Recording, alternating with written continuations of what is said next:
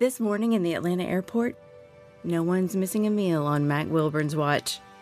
With 11 restaurants to serve passengers, he's got dining for every destination. And it all started when Mac talked with First Horizon Bank about opening a franchise in the airport. Now it's open for business and cleared for takeoff. First Horizon Bank. Let's find a way. Go to firsthorizon.com/Mac. First Horizon Bank, member FDIC. Look out. Here we go. Stand by. It's only me. It's only the Kimmer with Pete Davis, sidekick producer and sports raconteur extraordinaire, and the mechanical mangler at the controls. We call him Flounder. We're taking no prisoners today. You're going to hear one of the great sound bites I've ever heard from a girl about this rape business. Also, we're endeavoring to get, if you missed it earlier, on Stephen A. Smith also had some very good comments talking to Travis, or to Clay Travis and the boys, and another indication that maybe even the liberal part of America is kind of getting a little awakened to what's going on in this world. Anyway, we'll get all this stuff. Also, I think they're really going way too far with trying to find a story about Taylor Swift and Travis Kelce on now nicknames, and people reacting, oh my God. Anyway, it was just weird stuff going on here today. There's testimony right now about kids saying they're being discriminated against on college campuses. We got a billion things going on. I got a whole bunch of stuff in sports to talk about, and we have Pete Davis of the Mountains of Macon. What's going on with you today, sir? What's new? Have you been good this year, Kimmer? You know, I'm not good. I get nothing. I'm sure. I have not. No. Well, you don't have to worry because you're not a child anymore. But tonight is Krampus night. Oh, now I've heard of this, but I forgot what it was. Krampus night. So in some parts of the world, Santa Claus comes around tonight and hands out good little gifts to the good little boys and girls. But he has an assistant called Krampus, who is a half goat, half demon, who comes around and beats the bad children with sticks, puts them in chains, and then throws them into a sack and takes them away, and they're never seen again. Oh, my. So parents tell this to their children when they go to bed, do they? Right. In the United States, we call Krampus the FBI. The Federal Gestapo of Investigation, yes. Because they make people disappear all the time. Yes. Oh, I'll be damned. And where did this originate? Is this like a German thing? It sounds like a Polish-German thing or something, you know? It's an Austrian, Eastern European, Scandinavian type thing. The Netherlands has something called Black Pete, who is a guy who dresses in blackface and goes around. Yeah, it's some of the weird. And by the way, you know, even the original Grimm's fairy tales are brutal. I mean, you know, people having their eyes ripped out. And isn't the original like the Wicked Witch? I mean, you should like burn people. I mean, it was just horrible. They're eating their. The original witch got stuck and then got burned alive from her feet up or something. I forgot. Oh, man. I think. In their version, she actually eats Hansel and Gretel with some fava beans and a nice Chianti, which he mispronounced. Not Chianti. I guess probably it is somewhere. Anyway. Are you going to tell him he mispronounced it? Yeah. And Flounder, how's it going in there, Mr. Darkness in the Room? A very exciting day today so far. All is well, yeah. Busy day. I got a text from Flounder this morning. Actually, I was on the way this morning, and I work at home for a while, several hours, and then I come in, and I get the text, and Flounder says, we had a power outage, and the parking deck's going to be blocked, so you're going to have to park on the... And I'm going, oh, God, there's no way that you can find a parking spot at the Battery just driving around. I mean, in fact, isn't everything blocked? Don't you have to have some special... you can't even park on the street, can you? Or can you? On certain hours or something? You can. It's just you have to pay.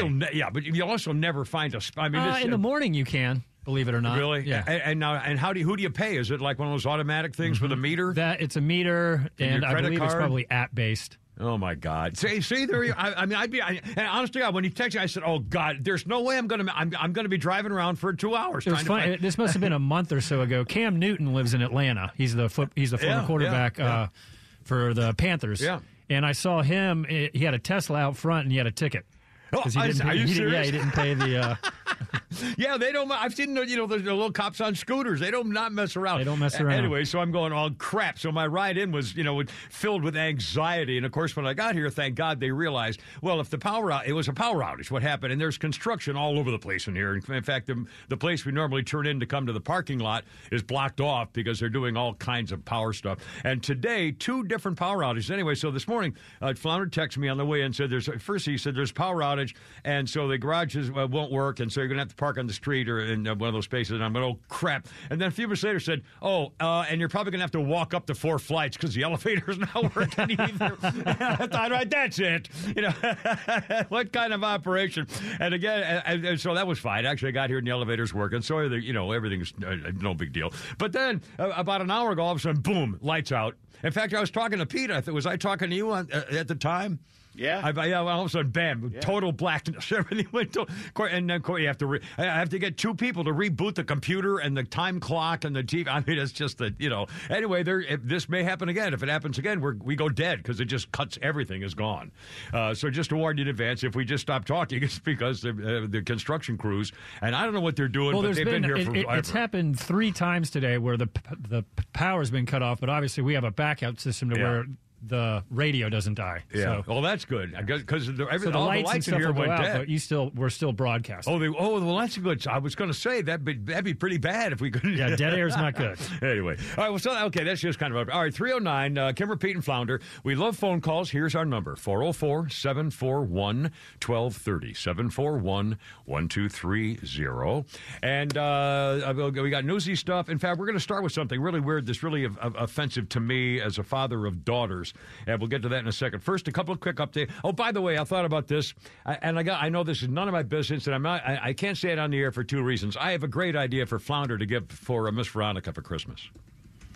I have a great idea for a sentimental, meaningful, small, unforgettable moment of a small gift for her that she would probably treasure forever and put in her hope chest.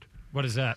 Oh, I can't say it on the air. Run right now. If I say it on the air, she might be listening, and then it would blow everything, and then she'd say, well, Kimber, that. But I have now I can tell you if you want, because you probably won't do it. Don't listen. In fact, I know you're not going to do it because you're not that kind of. Don't listen. Moving along, right along. Well, I'll tell you. I think it's a great idea. And I think it's something that and again, I'm just I was born the wrong time, and I'm a complete idiot about things about dating and love and romance and that's not like I'm bad with that stuff. I know, unfortunately. but I'm trying. I have an idea that would I guarantee you she would say, "Oh my God, what how sweet," and she would never forget it. Okay, I'll talk to you off air. During the break, I'll give you an idea, and you may think it's silly, and do the exact opposite. Oh, shut up! Anyway, I really do. I think. Well, speaking of that, I did go to the store that had my gift ideas that I wanted to get the last thing. So I think I'm almost done with my Christmas shopping. Actually, I may be able to get it done tomorrow morning. And I got the last 4 things that I wanted, and they were the last ones in the store. And I said, well, now, do you normally have more of a different? She says, no, that's going to be it. And I said, well, are you going to get more? No, that's it. Nobody has inventory. If you get something and it's there, you're lucky. And if it's not, then otherwise you go on the web. You have to. Everything's got to be like that. And so I drove around. I did it in person, which I really liked, the old-fashioned ways. And I got what I wanted. Although I wish I had one more. I was looking for one more, but I didn't get it. Anyway, let's see. 311. All right, let's start with this story, and then we got a whole bunch of things to go. And I can't wait to get to the soundbite, which we will play for you shortly, of a woman who I looked her up. She is the deputy opinion editor of Newsweek and a former well-known Jewish activist and opinion writer. And wait till you hear what she says about the liberals abandoning rape victims. Whatever happened to the whole deal? But first of all, check this out. In Colorado, Jefferson County School Board, public schools, an 11-year-old girl was assigned to go to a cross-country school trip. And let me see. What happened was it was a school trip. Their daughter, the family is the Waleses. Their daughter, who is in the 5th grade, 11 years old, went to a sponsored trip for the school district to Philadelphia and Washington, D.C. this past June. The school system told the parents that the boys and girls on the trip would be roomed on different floors, and chaperones told the students boys would not even be allowed to visit the girls' floor, and vice versa. A couple of parents went on the trip, although not as chaperones, but one told the story of the Wales family of their 11-year-old daughter, identified by the letters DW for the purposes of this story. She was in a room assigned with 3 other students. 2 of the students were girls. The third student was a boy who identifies as a girl, identified by the nickname Kem, K-E-M letters, Kem, okay? So we got the girl DW, 11-year-old girl, and she was assigned to share a bed with one of the other girls who was actually a boy. He was identified as a girl and went to a different school. They were told they would share a bed. The students were in the room together. The boy girls revealed to the girls, I'm actually a boy. They were not aware of that before the trip. He looked like a girl. He wore girls' clothing, had long hair. And again, he wasn't even from the school. So the girl's DW, the 11-year-old girl, sneaked into the bathroom and called her mother. And then went downstairs and met her mother in the lobby to talk about the whole thing. Her mother says her daughter was terrified. The idea of sharing a bed with a boy who dressed like a girl, even though he was a freaking boy. I mean, she was very upset. 11 years old. Think about that. You have an 11-year-old daughter, and she's told she's got to share a bed with a boy who likes to pretend he's a girl. How can you put a kid in that kind of position? And the school system, guess what? They're saying, girls on one floor, boys on the other. However, it turns out that the school district said chaperones agreed finally to move the male student. The privacy feelings were always a primary concern of the boy girl and not of the girls. They disregarded the privacy and the parents' rights. They silenced the kids, told them not to talk about this to your parents either. This is outrageous. Public schools in Colorado, my friends. 11-year-old girl told to share a bed with a boy on a school trip. 314. Anything wrong with that? You can repeat and flounder. Holy smokes.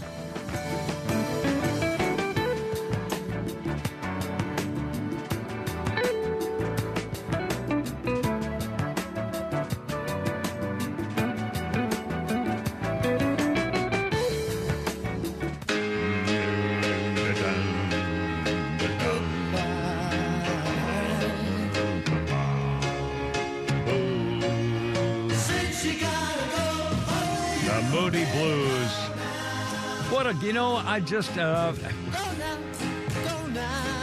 I'm having a real thing here. Music, I talk about you guys. You guys know more about music than any 2 guys I've ever known in my life. I mean, it's like you read freaking history books of every band who's ever freaking played a song. It's the damnedest thing I ever saw. You can name every member of every band in the last 40 years and where they came from and where they were born. It's the damnedest thing I ever saw. And all I do, I have a total nothing but emotional connection. That's what music is supposed to do. Music, and that's all. That's what I am. And the Moody Blues. Earlier this year, a Moody Blues song would send me into the most horrible places because of a thing that was going to there. And now I've got my Fleetwood Mac and my sweet Miss Christine calling me baby every day, totally changing the world. And as I hear Moody Blues, I'm thinking about how things change emotionally based on music that really gets you, really means something. And I don't know whether it's my age group maybe has more of a feeling for that. I don't know. I can't figure it out, but I can tell you, I just love being affected by the sounds and the notes and the harmony and the chord change that just goes from somewhere to somewhere else. It's great. Everything about it. And Flounder's playing the Moody Blues because Pete just sent us a message a few minutes ago that one of the Moody Blues and the Wings singers, Denny Lane, has just passed away at the age of 79. He had lung disease, and his wife said that she was there holding his hand and playing his favorite Christmas songs when he passed away. Denny Lane, 79, Moody Blues and Wings. And, 79. I tell you, that's a little close for the camera. It's just 79 crap. But, I think he probably did a little more drugs than you did. Well, it was lung disease, they say, which may be the drug. I mean, I don't know. Anyway. But it wears your body down after a while. Yeah, I suppose. But it was Linda and he were the wings for Paul McCartney. Yeah. Anyway, and rest in peace. And his wife was there holding his hand. I think that's probably as sweet as it gets. A quick birthday, Frankie Muniz. Frankie Muniz from Malcolm in the Middle is 38 years old. And did you know he's a NASCAR driver now? He's a driver. Yeah, he's set for the 24 season coming up. Apparently, I heard today his birthday, and he's 38 years old. Malcolm in the Middle. And quick history note here: on this day, 1945, 5 Navy Avenger torpedo bombers, flight number 19, take off from Fort Lauderdale Naval Air Station for a 3-hour training mission. They were supposed to go east for 120 miles, north for 73, and then back to the base. They never returned. Thus became the Bermuda Triangle on this day in 1945, causing instrument reading malfunctions, compass and radio issues. And do I remember that they may have solved the issue, or some people really don't think it was really, I mean, how do you explain planes that disappeared? Yeah. They sent off another plane to search for him, and the other plane disappeared as well, which is a weird thing for me, because anyone can get lost if they're following a leader. I'm sorry, I'm sneezing. I'm fine now. Someone call 911 staff. I'm sneezing. I'm sniffing and sneezing, and nose is running. I mean, constantly. For this time of year, it's just the battles. I don't know what's going on. Anyway, I don't know how you explain it. The planes disappear, and they say because something in the atmosphere messes up their controls, and they dive into the ocean. I mean, I still don't get it. Why would cause the engines to not work? I don't know. The last one I saw, they say the guy who was leading them really wasn't good at what he was doing and had gotten lost before, and that he may have led them further out to sea. But then the last thing I saw was they think they came back on over land and crashed somewhere in the Everglades. Yeah, I think that's why they haven't found the planes. Was that they disappeared in the swamp. Yeah. Is that the Malaysia Airlines Flight 370? No, that's a whole different deal. That's no. That's the one that pretty much just disappeared. Yeah, I think did they find a nose cone or a wing, or they found a part of an engine or a wing or something? I think somewhere in Bimini. Something floating somewhere. Yeah. Anyway, wow, 325. Let's call it with the Kimmer, Pete, and Flounder. Here's the number: 404-741-1230, 741-1230. Let's see. Got so much. I tell you what. Let's. A couple of quick things. Man, we got so much to do and so many different places and topics to go to. I'll tell you what, let me save that with the father thing and the Stephen A. Smith here in a minute. First of all, a couple of quick things, and I want to play this soundbite of this lady that was so freaking impressive. And ladies, girls, you need to pay attention to what's coming up here in a minute, because this is freaking outrageous. And I'm the father of daughters, and anyway, it was kind of about vengeance for rape victims is something I'm familiar with as well myself too, but that's an issue coming up in a second. First of all, the federal Gestapo investigation. It's the FGI director, Christopher the Cossack, suspected Russian double agent Ray, the director of the federal Gestapo investigation, is lying again to Congress, once again with Lindsey Graham's group. He testified today about the terror threat in the United States is unprecedented levels since the attack on Israel. I think he was blaming mostly MAGA supporters and white men and Christians who go to school board meetings. The director of the federal Gestapo investigation said he's still trying to find a way to put something in the Kimmer's car trunk so I can be arrested. Oh no, that was off the record. He said that to his agents. Lindsey Graham asked him. He said, "So what's the deal on the threat matrix here, my friend? So we got blinking lights, do we, or something going on about 9/11 or something compared to 9/11?" He says, "What I would say is unique about the environment we're in right now." This is the confirmed perjurer, the Cossack, what's his name, Ray. He says, "I've never seen a time where all the threats, or so many of the threats, are all elevated at all the exact same time." So Lindsay said, so blinking red lights analogy about 9/11? Are the lights all blinking red before 9/11? Apparently. Obviously, all of us missed it. Would you say there's multiple blinking red lights out there, said Lindsey Graham. And the director of the Federal Gestapo investigation said, I see blinking red lights everywhere. He said when Hamas terrorists brutally murdered those Israelis, a veritable rogues gallery of foreign terrorists has called for attacks against the U.S. The threat level's gone to a whole nother level since October 11. Director Ray then said, gee, I got to go on vacation with a private jet to some island someplace, so I really can't talk to you guys anymore because I'm not going to tell any more about the January 6th investigation business, which we were responsible for anyway. So he went on to say several other things, which we'll get to later. Now, 3:27. Before we get to the thing, let me get this real quick. Israel's thinking, now they're fighting now, the Hamas business. Israel's thinking about flooding 800 of the tunnels that are underneath the Gaza Strip.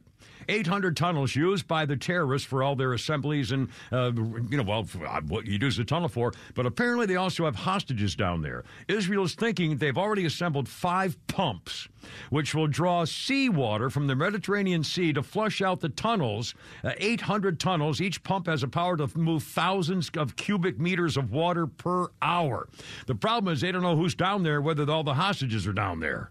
And what it would do to the geography of the land, whether it would just sink everything and get rid of all the drinkable water. I mean, it may just sink the whole damn thing into the ocean. I mean, so what? Yeah, that's a terrible problem. Anyway, sounds like a heartbreaker. Now, okay, Hamas and rape. Holy cow, listen to this listen to this now. I'm sorry, if you would like to.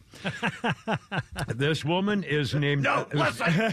Listen up, damn it. Her name is Batya Ungar Sargon, and she is the deputy opinion editor of Newsweek. Listen to what she says about what's not happening and should be happening in America and the world right now.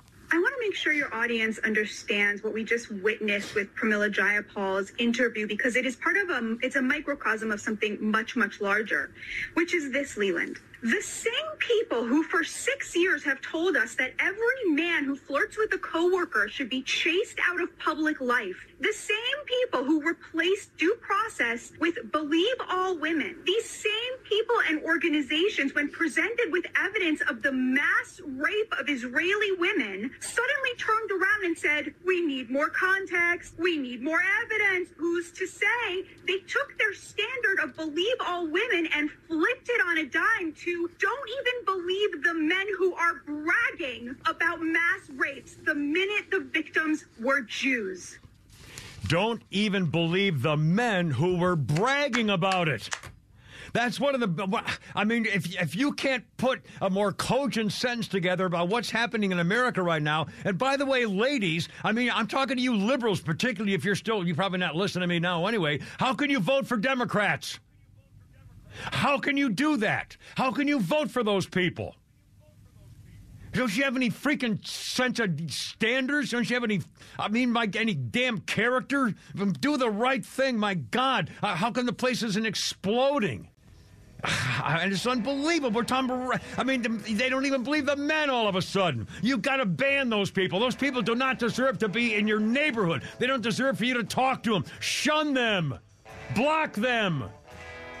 What's the matter with you? I'm a guy saying this. Where the hell are the women saying it? God, shit, 3:30 with a Kimmer, Pete, and Flounder, man. It's unbelievable.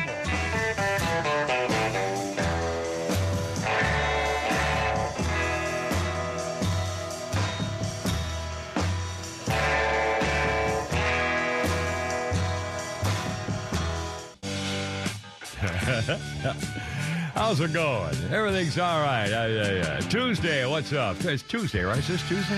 I hate Tuesday. I don't know why. I don't know. Tuesday. It's the armpit of the week. It's kind of the bad day of the week, I guess, probably. 3:35. Although, what am I complaining about? I'm sitting here in a warm studio and talking to you guys. What the hell? Anyway, I love phone calls if you want. And by the way, ladies, could you? Is there? I mean, I don't know whether American women even care at all about. Is anybody even paying attention? Is this not a thing? Hey, we'll talk about it in a second. I'm sorry, I'm talking over the song. David Bowie on this day in 2016 was going to have a statue of David Bowie set up in the town where he first performed as Ziggy Stardust. was a result of a successful crowdfunding campaign. 650 people pledged sums totaling more than 100,000 pounds. What's that, like $120,000 maybe? The statue would be put up in Aylesbury, Buckinghamshire. I love the way they put, most of their ending. What do you call the last segment of a word, Pete? Suffix. The suffix, yeah.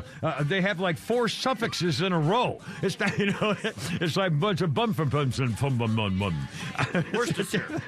Buckinghamshire, where he unveiled as his Ziggy character, David Bowie, in 2016 with a statue. Okay. A quick birthday of note. You may not know the name, Jessica Paré. She is 43 years old. Jessica Paré was Mandy Ellis on SEAL Team. Never saw it. Before that, though, I did see she was Megan, the secretary that Don Draper falls for on Mad Men, and he actually marries her in season 5. How could you give up January Jones for that skinny, modelly look? And the Megan was like a tall runway model. January Jones was a dish. She was a freaking knockout. Anyway, by the way, she was great in that movie where she played a hit woman, a killer, with a guy who got amnesia. The guy who does all the not hunted. What's the one where he had his daughter who got kidnapped and he went to go get her in Europe? The guy talks about guns all the time, but he hates American guns. You know what I'm talking about. Liam Neeson. Liam Neeson and January Jones played killers in the movie. It was really a good movie. Can't remember the name of it. And that hot German chick, Pete, you like, was in it. Remember that hot German actress chick, that blonde girl you like, was in it too. Who? You might. The one with the face. Yeah, the girl with the hair in the face. Can't believe you can't remember your favorite German actress. I didn't know I had a German actress. Oh, my God, favorite. You've said this so many times. All right, it doesn't matter. It's 3:38. It was Liam Neeson and January Jones and the German girl actress. And it was a really great movie. He got in a taxi accident and lost his memory. He didn't know who he was, and all of a sudden he realizes, oh, my God, something weird's going on, and he tries to save the day, and it's a whole thing. And he ends up with a German girl, helps to save his life. And there was an explosion in the hotel. It was a great movie. Anyway. Like I'm talking to myself. All in your mind. I'm just sitting here talking to myself. You have no clue. I hate Tuesdays. Oh, I know who you're talking about. Yeah. I do know who you're talking about. Diane Kruger. Yeah, Diane Kruger. Yeah. There you go. Oh, yeah. Yeah. Oh, yeah. All right, she's a handsome woman. She's beautiful. She's a handsome one. Yeah, and she's in a lot. She does a lot of stuff. Anyway, all right, 3:38. Well, and now if I can remember the name of the stupid movie. Somebody to know. 404-741-1230. 741-1230. Let's see. News stuff. And you're going to hear... we're going to play John Kerry here in a second, Flounder, if you would, sir. And also, did we play Stephen A. Smith? No, we haven't played Stephen A. Smith yet, right? Okay, good. Good. We'll do that. Unknown. We got those coming up. Unknown. That was a movie, Unknown. Yeah, it was weird. I think that was the name of a weird title. In the Fade? I think Swatoon's on the line. He may know. Oh, okay. Swatoon, thanks for calling, my friend. You're on the radio with the Kipper Pete Flounder. How's it going? Is that Jason Bourne you're talking about? No. Jason Bourne is Matt Damon. This was Liam Neeson, and the movie, and it was it might have been called Unknown, or it was something like that. I think it might be it. Anyway, how you doing there, Swatoon? What's up, man? Okay. How are you guys doing? We're here. I told him I'd be here the whole time. I was going to say about, I think I know how Trump stopped the war in Middle East and everywhere else. Yes, please. He stopped giving money to UN, and they couldn't spend money to continue wars. I'm sorry, I missed part of that. About the UN? What now? I said when the Trump stopped giving money to UN, the wars all over the world stopped happening. Well, frankly, I'm surprised that he wasn't able to kick the UN out of America entirely. I mean, I got a whole, the UN to me is not what it used to be. Well, the problem with the Western countries, or United States in particular, in England, it's everybody like Middle East countries. I'm Muslim. I don't know if you remember that or not. Yeah. But we know, like terrorists, But you guys over here in America, in the Western countries, they embrace them because they want to be all nice to everybody. Yeah. And one thing that Americans don't get, you cannot be nice to animals. Yeah. I mean, you have to act as animals to show them that you are the boss. Otherwise, they will eat you. Yeah, give war a chance. I did a whole series of clothing items I sold. Give war a chance. For hell, you went through it, Schwatum. You came here because of what the hell was going on. You had to escape all that stuff. You know, you lived this. You went through this. I mean, I had to act crazy because the crazy people around me wanted to kill me, and they knew if they do something, I might kill them before they kill me. I tell you, it's a hell of a way to live. I mean, and we're talking families here. You're not a professional military assassin. You're just a guy, and all of a sudden you're worried about being killed. My God. I was 14 years old when I learned how to kill people. Wow. And the skill, I still have it.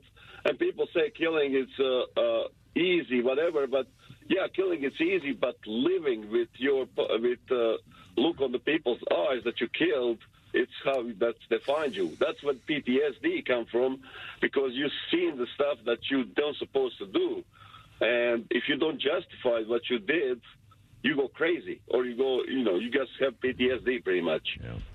So, does it help you to? Do you want to talk about that? Does it help you to that? I mean, the reason I did stuff what I did, I had a reason. I protected my family. I did it for good. I did it for for the better of the world, for the God and everybody else. I didn't just do it because I wanted to do it. Yeah. Do you want to talk about what happened? If you like killing people, you're a psychopath. Yeah. Yeah. You're not supposed to like that kind of stuff. That's why But what can I say? I mean, like I said, if you want to control terrorists, you have to be like terrorists. You have to be really vicious to them. Otherwise, they will not respect you. They will pretty much, at the end of the day, they will come after you. And, like Hamas stuff in Palestine, when Palestine the elected Hamas, I don't know if you know that, they went out and they killed everybody, or pretty much forced everybody who did not like them they execute them. Yeah. So pretty much anybody who hated Hamas was dead after that, and that's why they kept staying in power. They didn't kept staying in power because of democracy. They kept staying in power because their secret police pretty much was taking everybody out, and the ones who hated them, they just had to adjust, say like, yeah, we are for Hamas. Yeah. So, by the way, problem. For those, there may be people who are new to the show and don't know you, and we've talked many times before. Can you give a quick description of where you're talking about, or what happened to you in Bosnia? I came from Bosnia and Herzegovina, the old Yugoslavian war. Yeah.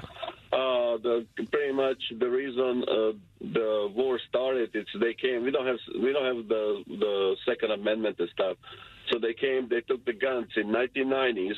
Military took all the guns from every single household, because this way they can protect us from starting BS. 2 years later, there was a concentration camps everywhere. And when somebody comes to you and tell you, hey, you kill the chicken, I'll kill you. You kill the cow, I'll kill your entire family. And if you kill one of us, we're going to slaughter 10,000 people right there and then. So. And what happened to you? What happened to me? Yeah. If you want to. I just became silent. I kept my eyes down, and I became the most dangerous man in the world. I mean, I was taught, like I said, how to kill at age 14, how to sabotage, and how to slow down the enemy military. So like I said, we were taught to save the civilians, older people, and the kids from being killed, and because nobody would suspect the kids, we would be able to sneak by and sabotage anything that needs to be sabotaged. And I'm not talking about like explosion. I'm talking about just plain old sugar in the gas tanks and stuff.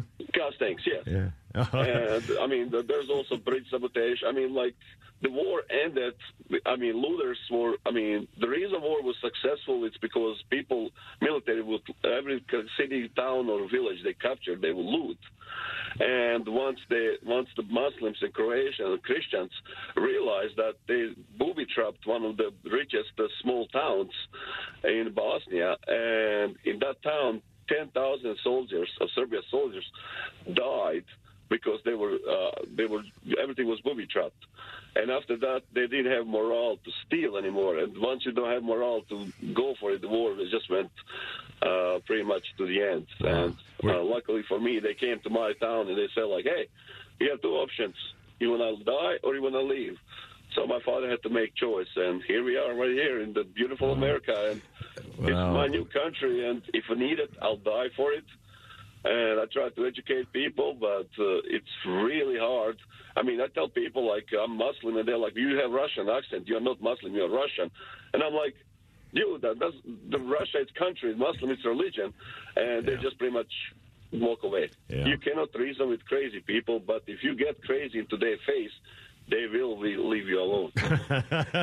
Yeah, I'm just absolutely. You know, but it sounds like you were part of you and a bunch of teenagers were out causing trouble for the enemy and stuff. I mean, that sounds like a hell of a way to be a teenager. Yeah, my town, I knew where exactly was about 1,000 guns and pistols and grenades that we kept by the river. I mean, there was floating bodies everywhere, so you can take the grenades and stuff off of the dead bodies because of the whoever was killed down the battle up the river battle. Wow! But luckily for us, I mean we did not all that executed, even though we were in the multiple times at the edge of pretty much. I mean, to tell the truth. The death squads, they were coming to our town in 1993, I believe so. Mm-hmm. They were coming to our town to slaughter us all because they found out that the Muslim and Christians are still in our town. And the villages around us, all people who are not in the front lines and stuff, they came with the shotguns and pistols, and they stand between death squad and us, as pretty much Serb against Serb, to protect us because they grew up with us and they did not agree with the government. Yeah. Wow. What a story. Swatum, I can't thank you enough. Always a pleasure to talk to you. God bless America, my friend, and thank you so much. What a journey. What a trip. And you're here now, and we're all grateful. And I know you are, too. And the worst part is we still don't know what movie you're talking about. I think it was called Unknown. It was called Unknown. It's unknown. Have a great day, my friend. I don't know. It's unknown. What can I tell you? 3:48. We'll find out. We have breaking news when we come back. All right, break. I'll stand by.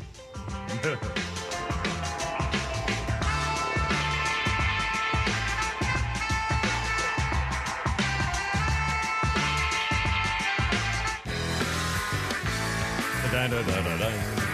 3:51 with a Kimmer, Pete, and Flounder. How's it going? Happy Tuesday. 404-741-1230 if you want to join us. This is Fish. This day, 2009.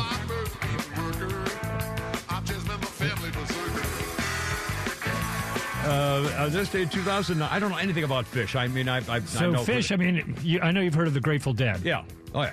My daughter was a Deadhead for a while. Their fan base is similar to Deadheads, and they are actually the second band that will be headlining the Sphere. Now, tell what the Sphere is. The Sphere is the new new music venue, or it's just a venue itself in Vegas that costs $2 billion to make. Well, good grief. Man, Vegas, what? And Fish has made, I mean, again, they've never been huge commercial success, but just their fan base and everything like that, they're one of the most successful bands out there. Yeah. In 2009, they played the final Fish show, the fall tour at the John Paul Jones Arena at the University of Virginia. At the beginning of the final set, a weird fan ran on stage fully naked. He ran up and hugged the guitar player, Trey Anastasio, and kissed him on the cheek, then made 3 laps around the stage before security finally said, no, get your shortcomings out of here, and we'll go on with our business. A birthday or two, Morgan Brittany played Catherine Wentworth on the original Dallas TV show. Morgan Brittany is 72 years old. She was that naughty little brunette, if I recall correctly. And on this day in 1933, at exactly 5:32 p.m., Utah became the 36th state to ratify the 21st Amendment, and the end of prohibition was real. It repealed the ridiculous 18th Amendment that outlawed all booze for about 14 years. Not that it worked, but anyway. Breaking news. Well, first of all, Yes. Splatoon Yeah. actually lived the movie Red Dawn, where the teenagers fight an invading army. Yeah, that's right. That's amazing. Wolverines, a lot of stuff. He actually did that in real life. Yeah. Whereas we make movies about it. Yeah. And this is amazing. 92 Democrats just voted present on a resolution condemning anti-Semitism. 13 Democrats voted against it. Condemning anti-Semitism, and they refused to vote for it. By voting present, it means you're not supporting it. And the Democrats, some Democrats actually. What was the resolution? It must have been milky, milk toasty kind of mamby-pamby about it, saluting all possible forms of something or other or something. I mean, the language had to passing. It passed. It passed with 311 votes. It was condemning anti-Semitism, was basically how C-SPAN introduced it. Well, I'm assuming that the only reason a Republican would not vote to condemn anti-Semitism is if the language said something like... Who said Republicans? You did, didn't you Who say? said Republican? I thought you said... I said Democrat. Okay, I thought your original comment was that 90 Republicans voted present. Didn't you say Republicans Democrats. voted? Oh, okay. I thought you said Republicans. All right, start over again. Who voted how? Okay, do again. I thought you said Republicans. Just do this story again. Play the breaking sounder all over again. No. Just tell the little people. 92 Democrats. Okay. 92 Democrats voted Democrats just voted present on a resolution condemning anti-Semitism. 13 Democrats voted against. If I said Republicans, then I apologize, but I don't think I did. I may have misheard. I wouldn't take credit for anything these days going into my head. But that clearly means that they voted against condemning anti-Semitism. And it must have been because they didn't like the way it was worded, because it must have been mostly against Hamas raping, whatever, and they didn't like the way they, added too many, I don't know. I mean, God, you've got to be kidding me. How is there a yes or no that's not obvious on that question? I mean, come on. My God. Yeah, I think you're giving them too much credit. I think they just voted against anti-Semitism. Yeah, I guess. Or fighting it. Yeah. I don't blame her. 5-3-56. I'll tell you, let's do two things. You got to hear this sound. Let's do the John Kerry, and then we'll do Stephen A. Smith. Can we do that, Flounder? If you can be able to. Okay. John Kerry was at Dubai over the weekend, and he was talking about wind energy, and apparently he had some of it himself in his. Can be avoiding responsibility for taking away those things that are killing people on a daily basis. And the reality is that.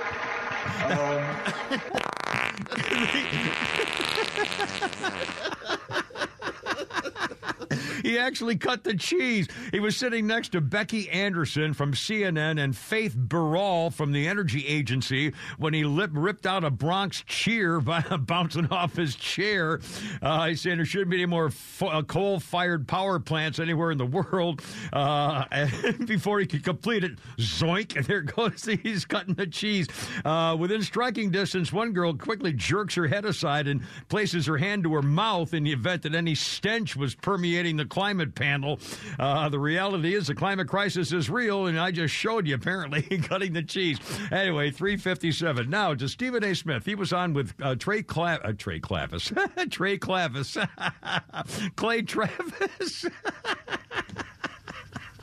going to have time. Well, we got 1:28, so that's how long the audio is. Okay, well, can we do it right now then, or we wait till later? Go do it right. Stephen A. Smith on anti-wokeness. You talked about identity politics. I got something 10 times more damaging. Woke culture. It ain't popular to say it's woke culture. Here's why woke culture is worse. Because no matter what your identity is or what my identity is, we can live in our separate worlds or we could choose to come together. Woke gets you fired. If you ain't woke enough. If you don't agree with what the woke culture says it wants you to agree with. And so what happens is somebody like me, Clay Travis might say 10 things I disagree with. but 9 of them I have no problem with. Now, if I have a problem with something, I'll say so. But the other 9 things you said, I'm like, wait a minute. He might feel differently than me, but it's perfectly within his right to say that. It's perfectly within his right to feel that way. He said absolutely nothing wrong. Why are you trying to get him fired? We got to grow up as a society and accept the fact that differences are okay as long as we're wishing the best for our fellow men and women, and we're not using every little excuse that we can to end somebody's career. Because I've made mistakes. You've made mistakes. We all have. But my God, should we lose our careers for it? I don't agree with that at all. And I think woke culture has instigated that kind of thinking. And that's why when you've spoken about woke culture, I've sat up there and said to people, he's right. He's right. Stephen A. Smith. There's hope. I think people are maybe seeing the light. Anyway, almost 4 o'clock with the Kimmer, Pete, and Flounder. And we got so much more, including the latest with Tay-Tay and Trav. Yes, it's Honeymoon on the Radio coming up with the Kimmer, Pete, and Flounder, 4 o'clock.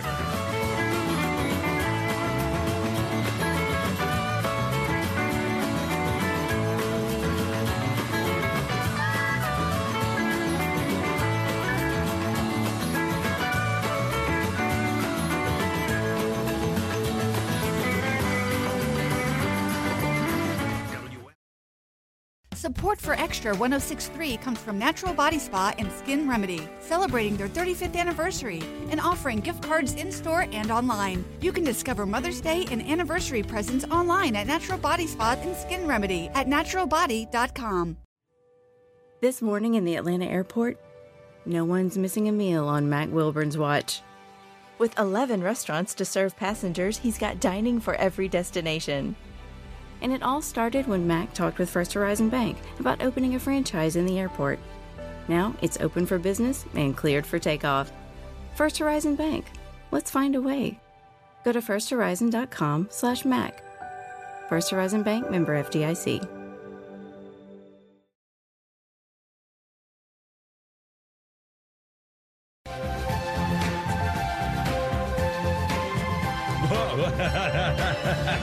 Sorry. Here we go.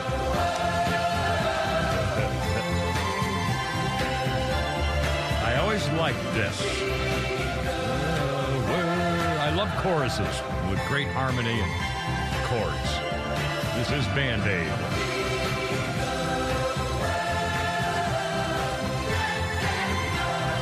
Christmas time.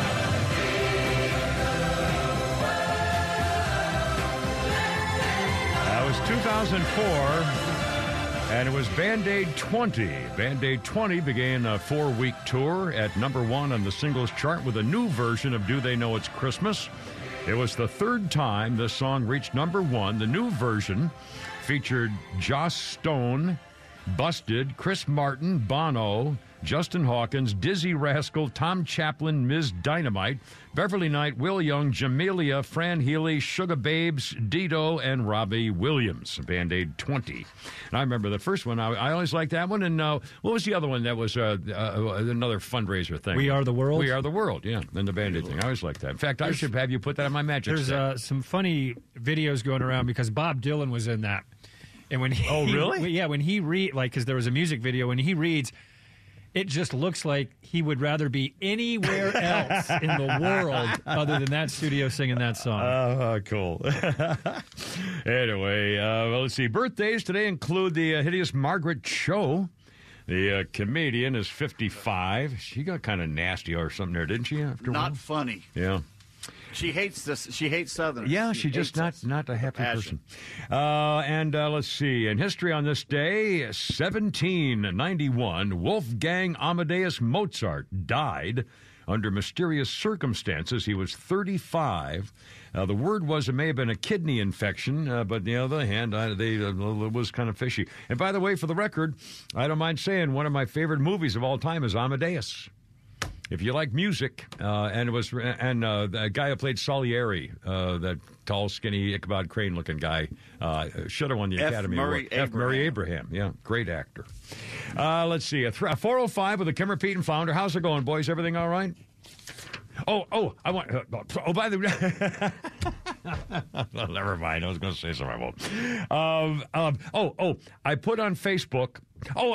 Before I do that, okay, Facebook for Rumble. What's going on with Rumble? Answer me this, founder. You know all this stuff, and I don't. Every time I try to go, I feed horse video. I go to the weekend, get horse videos, and I put some on every day. I can't go every day, so I put a video on every day. And when I go to put it on Rumble, when I put it on my Kimmer Show, on Kimmer Peterson Facebook page, no problem. I put it on YouTube videos, feed, no problem. When I go to Rumble, it blocks my phone. Everything, it kind of stops. It takes forever to kind of click in. And when I try to hit the next one, details or whatever, it blanks out. I mean, it's nothing but trouble. What the hell is it? I don't go on there that often. I mean, we play similar to our Kimmer YouTube Mafia. We do the same thing on Rumble. So there's people that go on there and watch it. I just don't do a lot of interaction on Rumble. But I can't get it done. It won't let me do it. I mean, I try to. I can show you. I hit the button to push it, and it just goes black. There's one that came on that you titled "Whoa Boys." That was 6 days ago. I'm looking at that on Rumble right now. Yeah. Well, occasionally it goes, but sometimes literally, it's not you. It's Rumble. Rumble's a little more difficult. But I'm on the Kimmer YouTube or Rumble page, and I see some of your hoist video. Okay. Some of your hoist videos. I'll try to put. I try to put them every day, but honestly, it stops me. And then it kills me because if I'm listening to the radio on the app and I try to put a video on Rumble, it kills the app. It kills my whole phone. I have to shut it down. I mean, it's on. I don't know what the hell's going on with Just Rumble. Leave Rumble alone. Don't mess with Rumble. Well, I hate the people who like my horse videos. Look forward to those. I don't want to deprive them. I do that for the people to see the videos. So I hate. Anyway, just for the record. Now. And speaking of Facebook, I put last night driving home, I got behind a pickup truck. Excuse me. It was not a county truck or a city truck or a state highway department, official vehicle with a light, stuff like that. But this big white pickup truck had 3. I put it on Facebook, and I think I might have put it on Rumble. I'm not sure. I don't think I got it on. It wouldn't let me on Rumble. I put it on YouTube, and the truck in front of me had 3 blinding, flashing lights, strobe lights. 3 pulsing strobe lights on the license plate and rear bumper. And they were flashing, blinded me. No, it was just a guy in a pickup truck. I mean, obviously a work truck, but again, I mean, that's got to be illegal. You see, look at the video; it's freaking unbelievable. And I mean, it's just the bright what do you call them? Incandescent or piercing, eye blinding lights. And they're blink and blink and blink. I mean, God, I couldn't believe it. That's got to be. I got a lot of comments on my Facebook page about that. People saying that's got to be illegal. If I don't know. I've never seen. I had to happen before. Never saw it before, and I can't believe that somebody didn't catch him or do something. Anyway, it's just very annoying, and I can't believe it's legal unless you're stopped for a reason or a construction site or something. I just freaking ticked off about it. Anyway, but I am happy because Flounder showed me I'm getting an iPad.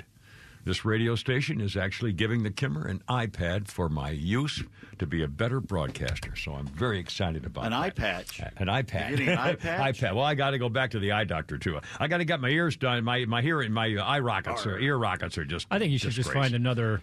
I'm going to go to another thing, yeah. I can find you a recommendation. A buddy of mine. An ear guy? Yeah. Well, I think I don't know whether these particular ones need to be cleaned out or deprogrammed or something. Well, it doesn't seem like they have the best customer service either. Well, they stopped doing the ear. It's Ear, Nose, and Throat Institute in Alpharetta, but they stopped doing the ear part. You have to go to like Jasper, and I'm not driving all the way up there to have them say be 20 minutes kind of deal. So anyway, I've got to start over again or something to see if somebody can fix these or order me a damn new pair or something. It's freaking killing me. Sorry. 410. I don't mean to complain about me. I should stop talking about me. Let's do this. James Woods came up with some reaction to this guy, to Dick. I can't find my story about Dick Durbin. Here it is. Is this it? Yeah. Dick Durbin. He is. I hate him. He's a screaming, lying liberal. Screaming, lying liberal. And Dick Durbin got called out by James Woods for his latest plan to change how we're allowing people to come across the southern border and be part of America and then be able to vote again. Here, let's do comments by Dick Durbin, and then I will tell you how James Woods feels about that. Flounder, if you got that available right here. Dick Durbin, yes, Senator. We need to have changes in the laws that reflect the reality of the overwhelming numbers from all over the world who are coming to our shores and our border. But there's also an incredible demand for legal immigration into this country even now. The presiding officer, my colleague from the state of Illinois, has legislation which addresses one aspect of that. Her bill, and I hope I describe it accurately, says that if you're an undocumented person in this country and you can pass the physical and the required test, background test, the like, you can serve in our military, and if you do it honorably, we will make you citizens of the United States. Do we need that? Do you know what the recruiting numbers are at the Army and the Navy and the Air Force? They can't reach their quotas each month. They can't find enough people to join our military forces. And there are those who are undocumented who want the chance to serve and risk their lives for this country. Should we give them a chance? I think we should. And let me tell you about... That's fine. I mean, he wants to take away our guns, but if you sneak in the border illegally and you're willing to go get trained for the military, we'll give you some guns. I don't know, Pete, is there anything wrong with this plan? This is someone who's never read a history book. This is how the Roman Empire fell at the end. They, instead of fighting the barbarians because no one wanted to fight anymore, they were so, basically entitled and privileged. They basically made them part of the Roman Empire and said, you can fight for us. Well, they just turned against them anyway, and they sacked the city several times. This is the end. If they start letting people in and immediately turn them into the U.S. military, they're basically putting foreign spies into our military and raising them up to be citizens. He said the quiet part out loud. Yeah. They're bringing them in to make them citizens as fast as possible so they can vote Democrat. Yeah, and he said, we have a tremendous need for illegal immigrants come into this country. We have tremendous need. No, we don't. I mean, are you kidding me? I mean, you have tremendous need for Democrats to become more Democrats. Well, you know what? Maybe if we don't have enough people showing up to fight the war, maybe we shouldn't be fighting the war. Well... Yeah. If you're going to have a war, you better do it right. We learned that lesson again. We're still learning it, apparently. We haven't done a war right since when? Well... The 1990, the first Gulf War. Yeah. Oh, God! Flounder with a message for the camera. A few heavy topics, so let me say we get some laughter from our good old friend Ron White. Oh, Ron White. Here we go. I was in Melbourne, Florida one time, and I was driving a rental car, and I was by myself, and I'd had 2 drinks. I didn't make the drinks. I don't know how strong they were. Tasted strong. Whiskey and ice cubes. And I'm driving, and I look ahead, and there's a sobriety checkpoint, and I'm like... And I get up there, and the cop goes, Mr. White, I smell alcohol on your breath. I said, that's been there since 77, dude. You pour that much scotch on a tongue, it's going to smell like scotch forever. There's nothing you can do about it. We've tried everything that there is. He goes, well, I need you to blow into this breathalyzer. And I said, well, here's the bad news, Hoss. I'm not going to do it. I'm not, and I'll tell you why, because if that piece of is calibrated wrong, I could be convicted of something I didn't even do. He goes, then I need you to do a field sobriety test. I'm like, just tell me what you want me to do. He goes, I want you to stand on one foot, raise the other foot, no bullshit. I'm not doing that either. I'm not, and I'll tell you why. That's not a sobriety test. That's an agility test, and I'm not very agile, all right? I'm not, and it's not fair to me because I'm older. I'm not in that great a shape. I may or may not be a little drunk. I don't know. You know what a fair drunk driving test is? Drunk driving. Get in the car. Let's do a couple of blocks. Let me show you some skills. I'm not a 21-year-old puking cheap tequila through my nose. I'm a 61-year-old raging alcoholic, mother. Oh, boy. Wow. Or that's what it said in the deposition. That's on the court document. 4:15 with the Kipper, Pete, and Flounder. Good work in there. Look out.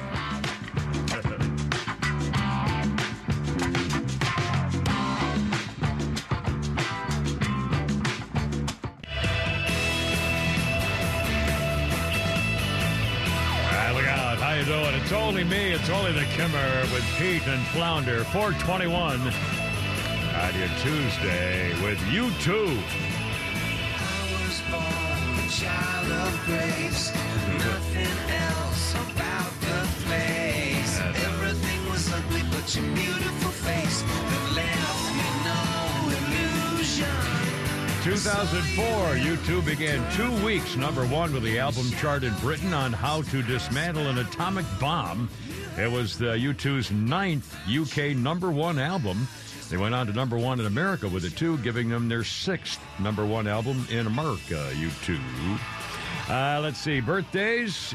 Paula Patton is a lovely actress, 48 years old. She was once married to Robin Thicke. And Paula's 48. What did I say, 48? And a quick history note here was American President Polk on this day in 1848, who triggered the gold rush of 49, the famous 49ers, a gold rush named after that. He was a president who announced gold was discovered in them thar hills in 1948, and by 49, holy cow, the 49ers took over everything. 422, how you doing? It's only me. It's only the Kimmer. By the way, we're going to, later on today, we're going to be replay the interview. It wasn't an interview, it was a conversation we had. Swatoom called in, and it was very interesting, I thought, and we think you might want to enjoy it if you want to join us later on, or for those who aren't. But we're going to play it again over an hour from now, probably. So, also, in fact, Flounder, in a few minutes, well, not right now, but probably in the next 10 minutes or so, I also want to do this every hour. I'm going to replay the comments from that lady talking about what in the world is going on, how people are not reacting the way they should be to this business of rape. And I think it's important enough to play every hour, and we'll do that probably in the next 10 or 15 minutes, sometime this hour. In the meantime, it's Kimmer, Pete, and Flounder, 404-741-1230. This is going to be interesting tomorrow. Apple TV has a documentary released tomorrow, John Lennon, Murder Without a Trial. It's going to be released ahead of the 43rd anniversary of John Lennon's murder on Friday. And Mark David Chapman's deranged confessions will be heard for the first time.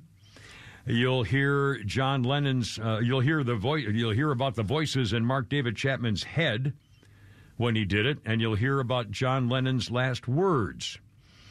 Now, if you don't want to hear about this until tomorrow, then tune out for a second. For a minute here, we're going to tell you about what's going on. The documentary puts new light on how Chapman, who is now 68, failed in his bid to be paroled for the murder, confessed to it behind bars, and claimed he shot John Lennon because John Lennon, he said, was a phony. Under hypnosis, Chapman recalled sitting on a curb, seeing a black limo pull up to the building. The door opened, Yoko Ono emerged. He remembered seeing Lennon exiting next. He says, "I see a struggle. Part of me didn't want to do it. Part of me did. I had a voice in my head saying, do it, do it, do it." Chapman had already walked 6 feet toward the famous Beatle. Quote, "Took the gun out of my pocket and aimed at him and just fired away.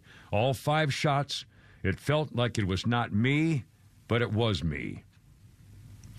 A taxi driver and the concierge of the building almost ended precisely 43 years of silence. Also ended that to describe the second-by-second detail of how they saw Lennon fall outside the front door of the building where he lived with Yoko and his son Sean, who was 6 at the time.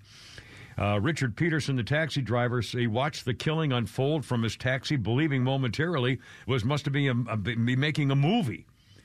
This kid says, "John Lennon, he was a chunky guy. I'm looking at him, I shoot Lennon. I thought they were making a movie, but I didn't see no lights or cameras or anything, so I realized, hey, this ain't no movie." And the concierge said, "He runs past me. He goes, 'I'm shot.' John Lennon had blood coming out of his mouth. He just collapsed on the floor. I rolled him, half rolled on his back, and took his glasses off, put them on the desk. Yoko was screaming, 'Get an ambulance, get an ambulance, get an ambulance.'" The concierge recalls rolling over the rock star, securing Lennon's shattered eyeglasses. The glasses went back to Yoko. She wanted photographer Bob Gruen to photograph them on the table with a glass of water overlooking Central Park. Mark David Chapman was obsessed with Catcher in the Rye, the novel by J.D. Salinger. The title character, Holden Caulfield, a disturbed upper-class teenager home from boarding school, raising hell in Manhattan as he rails against phonies. Chapman revealed in the documentary he thought the assassination of Lennon would get him closer. I thought I could turn into somebody. If I killed somebody, I thought I would turn into Holden Caulfield. As to why he chose John Lennon, Chapman provides a nutty answer in his hypnosis tape, saying, using Caulfield's phony catchphrase. You ever hear Lennon say that all you need is love? Here's what I say to that, he said on tape. All you need is love and $250 million. He was the biggest, phoniest bastard that ever lived. I wasn't about to let the world endure 10 more years of his menagerie of bull blank. His attorney, David Suggs, said this was part of his delusional madness. He saw demons. He had one demon told him to kill his lead attorney. He was insane. He went back and forth between praying to God and praying to the devil. Stretches would go by where he sounded pretty okay, then stretches come where he was off the wall. Crazy was the key in his defense. Unquestionably, he committed the murder to be decided in the trial whether or not he was in his right mind.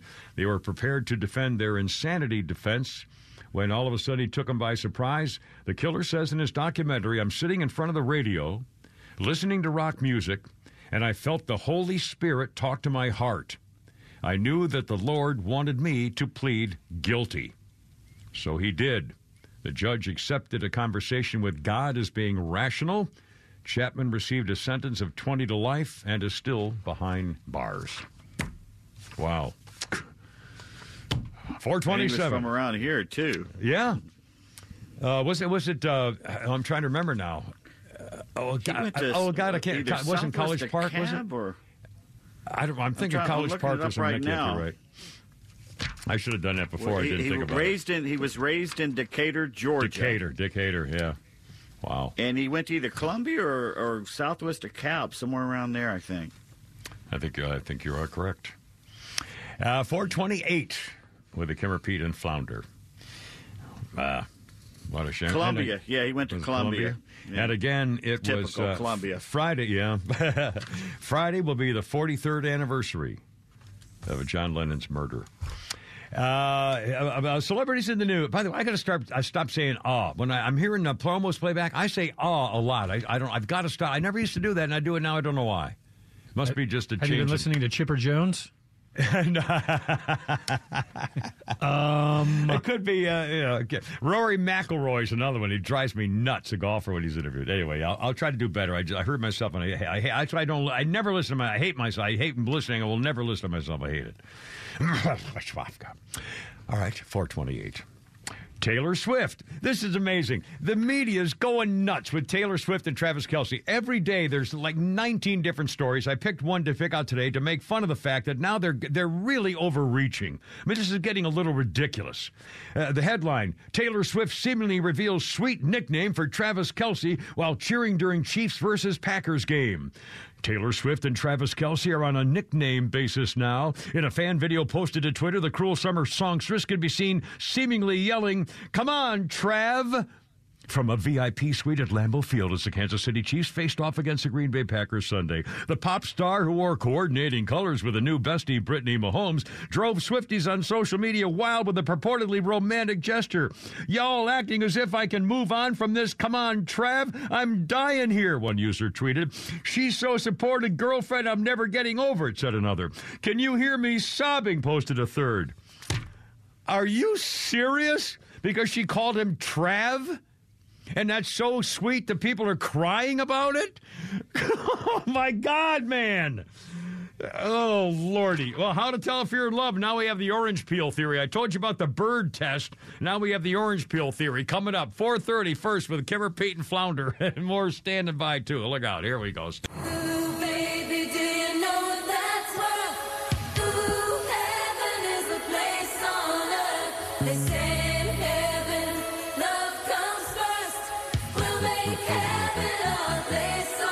Belinda Carlisle.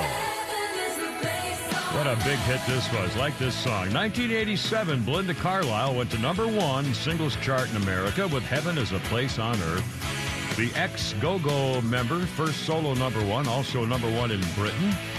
The promotional video was directed by Academy Award-winning actress Diane Keaton and features an appearance of Carlisle's husband, Morgan Mason.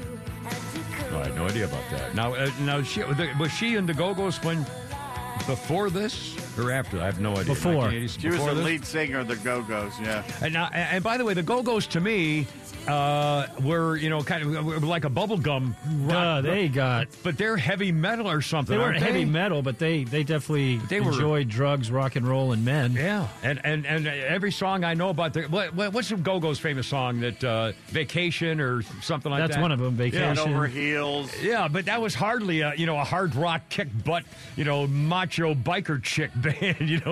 And my impression of them was always that they were like a bubblegum happy girl band or something. Our Lips Are Sealed was another one. Our Lips Are Sealed is another great one, yeah. But it didn't seem like, like they were so as edgy as obviously they were. I had no idea. A quick birthday of note, speaking of music, Jim Messina, as in Loggins and Messina. Jim Messina is 76.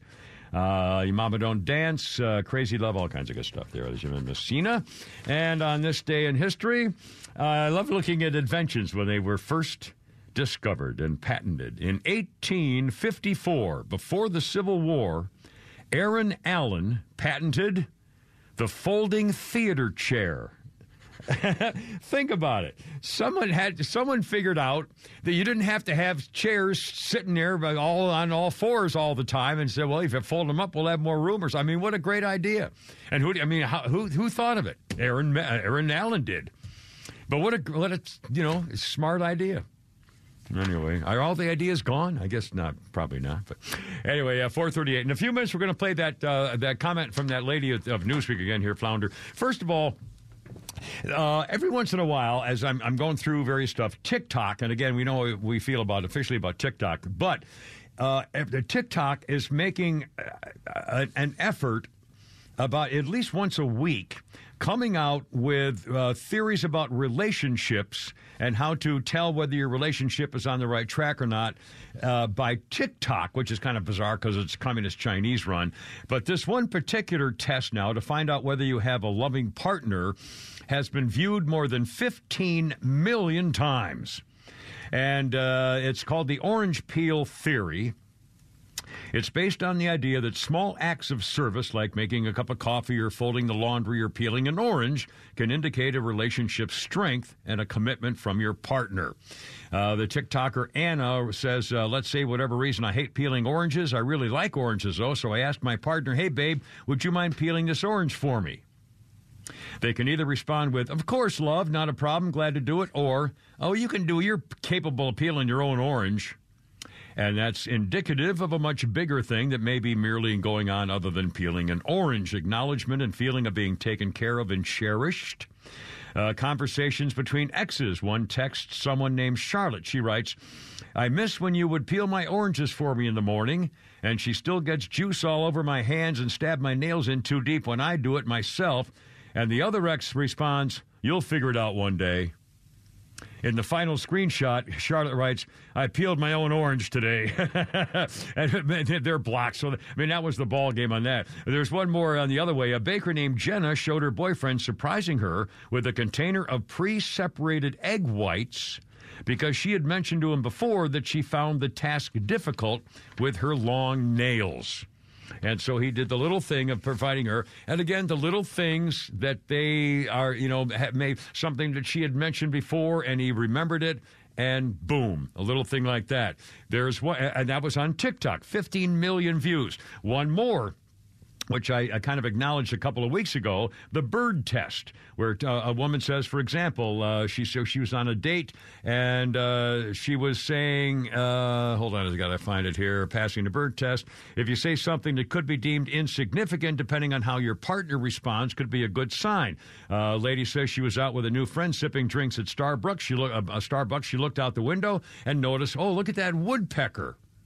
And after mentioning it to her coffee date, they spent the next 10 minutes Googling facts and talking about woodpeckers and hitting on the trees and stuff like that. And it showed her pal's immediate interest as an indicator of lasting chemistry, a bid for emotional connection. The psychiatrist would call it a bid for an emotional connection. Small or big, verbal or nonverbal, the request to connect. An expression, a question, a physical outreach can be funny or serious, even sexual in nature.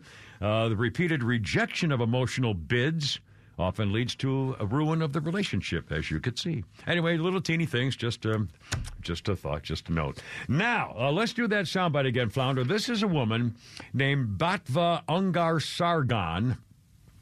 She's the deputy opinion editor of Newsweek magazine. And with all the talk going on about how, in fact, Pete, do you have the figures in front of you again about what Democrats just voted today? You still have that handy? I might remember off the top of my head, or you may have remember off the top of your head. Voting in Congress today on whether to condemn bigotry or condemn, was it anti-Semitism? Yeah. Whether condemn anti-Semitism.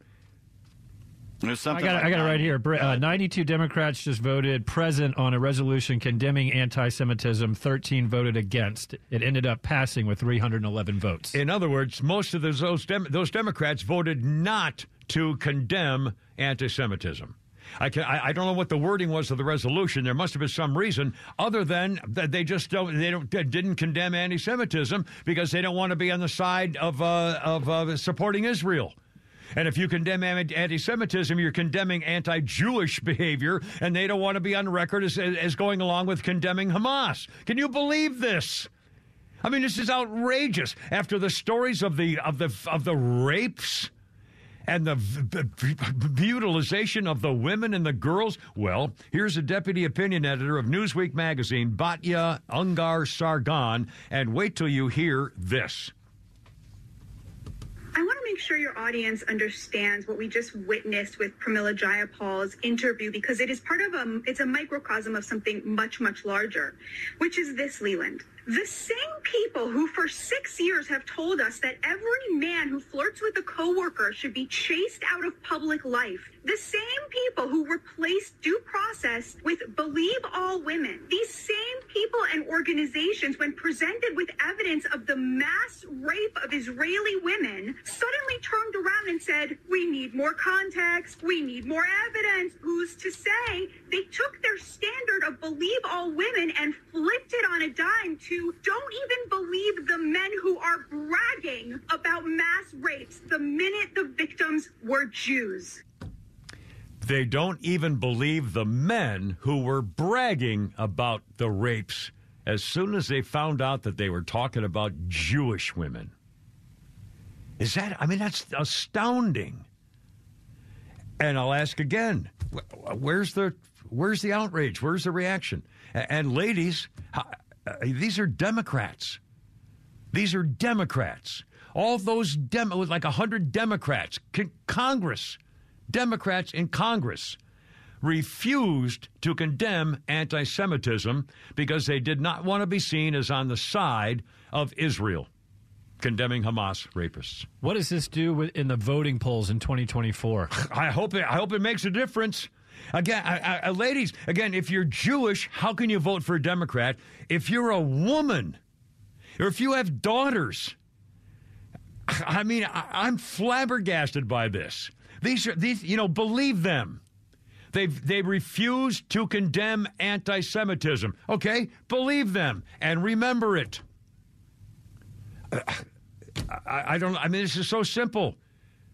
One issue after another, it's the Democrats. The people who are voting to keep the borders open, these are Democrats. All those protesters tearing down the statues, Democrats. All those protesters doing all the harm that's going on and complaining about Hamas, the treatment of Hamas, and all Democrats. All Democrats. There's not one conservative in the bunch. I don't know what more evidence you need, but you're voting for the wrong people. And by the way, coming up, here's a father, and once again, Colorado. Holy cow, we talked about there having an issue with a little girl. We'll mention that a little bit later on today, too. Little girl forced to sleep in the same bed with a boy because he wanted to be a girl at an away trip for a school. 11-year-old girl. Oh, my God. Another thing is I heard this on Buck and Clay, I believe. Right now, Donald Trump overall has a 6-point lead over Joe Biden, which is above the margin of error. Yeah. Well, again, I still don't think he's going to be the nominee. I think they're going to find a way to get rid of him, even though I don't think I thought he would finally cave in and say, well, with all this, but I think they're going to try to, well, we'll see. Well, all the other candidates can beat Joe Biden. Yeah. Yeah. Oh, can you imagine the screaming that's going to go on howling at the moon when Trump wins again? Oh, my God. 4:45 with a Kimmer, Pete, and Flounder.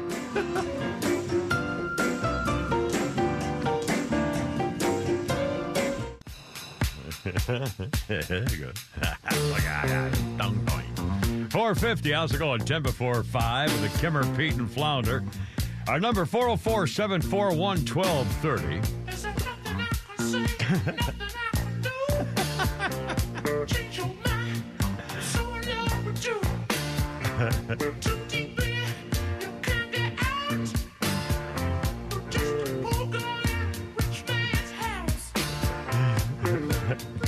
Quite a falsetto you got there, boys. 1968, the Stones' new album, Beggar's Banquet, was celebrated at a party in London. A food fight with custard pies was the highlight of the event. Went on without an ill Keith Richards. The original cover for the LP of Beggar's Banquet on this day in 1968, the original one was in the form of a plain white invitation, but they later on changed it. And again, I've never heard this song. I have no idea what this song is. I didn't read all of that. This is Emotional Rescue. I'm not sure if that's on the album you referenced. Oh, okay. I would have any idea. No, it's not. It's not. Well, see, now you guys would Pete Davis would know that. How would you possibly know the freaking songs that are on a particular album? I'll tell you that, because Street Fight Man and Sympathy for the Devil are both on Beggar's Banquet. The original art cover was a bathroom stall with graffiti, and they deemed that too offensive, so they came out with the second version, which was the Wedding Banquet. Well, there you are. Now, you must have obviously had that album before the days of digital tape. I got both of those stuff. albums. Yeah. Well, I've got both of those albums, Beggar's Banquet and Emotional Rescue. I don't think I bought, my God, Flounder, when's the last time have you ever bought a record, actually? Vinyl? No. I've gotten a couple for Christmas gifts. I've gotten vinyl. I never got into the whole vinyl thing because when I was a kid, I had some cassette tapes and then CDs. So. Yeah. Well, you probably had 8-track and then cassettes, right? Did you have 8-track or was that before you? I didn't have, because I was born in 78, so I started. Oh, my God, that's right, too. But actually, I take that back. I did have a record player when I was a kid. And the two records I remember playing were Dukes of Hazzard and The Lone Ranger. The Dance of the Oranges or something like that. When me and my brother were kids, we go to church with my dad on Sunday because my mom was Baptist, so she didn't go to church with us because we were raised Catholic. And on the ride home, we'd always go eat breakfast somewhere, and a lot of the times he would roll the windows down and play the Lone Ranger at the top and just drive fast for me and my brother. I love it. How cool is that? Great memory. And so you never bought a 45 and a little stick thing you put on the record player and everything? No, I'm assuming the ones that I had, my parents got me, so I forget if they were a 45 or the original big. What are the big? What's the 78? 78, 45, 78, then 33 and a third, and 45s. Yeah, most of the albums were 33 and a third. The original ones were 78. They really go flying around the turntable. And Pete, you obviously do you still have a collection of vinyl stuff?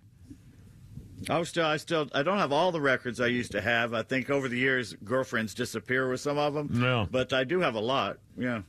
I don't think I've bought a record since mid '60s. Well, here was the struggle back in the day. When I moved to San Diego in '83, I took my records with me. It took up most of the back seat. You couldn't live without your records. Yeah. And then by the time I moved back in '86, everything was on CD. That's all you. Totally. And it changed fast too. Remember cars? I remember all the cars. Automobiles had to. Yeah. Oh my God! Now we got to put this in and that. I mean, it was a major. And of course, most people, when it started happening, no cars were built for it. The cars had an AM radio, so people would get all those below the dashboard plug-in things that were a nightmare on your knees and stuff. And then you'd have to take them out because you didn't want them stolen. They'd break into your car for them. I worked at a record store out there when we were all records and cassettes, a little bit of cassettes and all records. Within 3 to 4 months, half the store went CD. Wow. And the one crappy thing about CDs is they scratch easily. So if you got a new CD and you scratched it, it can mess up right. the right. Well, a record scratched easier than anything. It was sliding across the turntable and stuff. Yeah, that's true. Or and of course the real fancy ones, most people you had to put the arm use your finger and lift up the arm and put it onto the record. But the fancy ones later on had it automatically where you push a button and the machine would do it for you to slowly lower the needle down onto the record. But originally it was you had to do it yourself. I'm skipping and stuff. You could ruin it. I mean, God. Drunk was horrible. 4:55 already with the Caribbean Flounder. Holy crap, at sports coming up. More Flounders Funnies coming up as well, and Pete's tweets and a bunch of things here. BBC was interviewing Kelsey Grammer. And Kelsey Grammer was talking about, he's doing publicity rounds for his new rebooted Frasier TV show, which I tried to watch, and it's just horrible. I just didn't. I felt bad because I really liked the guy. And again, I had dinner with him, with this hottest little teenage blonde I ever saw in my life was his date. Oh, my God, at a Hollywood party with, and who was the guy who won the Academy Award for the people who dove in the pool with the big oyster things? Don Amici. Don Amici. Every time you tell this story, I feel like I'm in Groundhog Day. I'm sorry.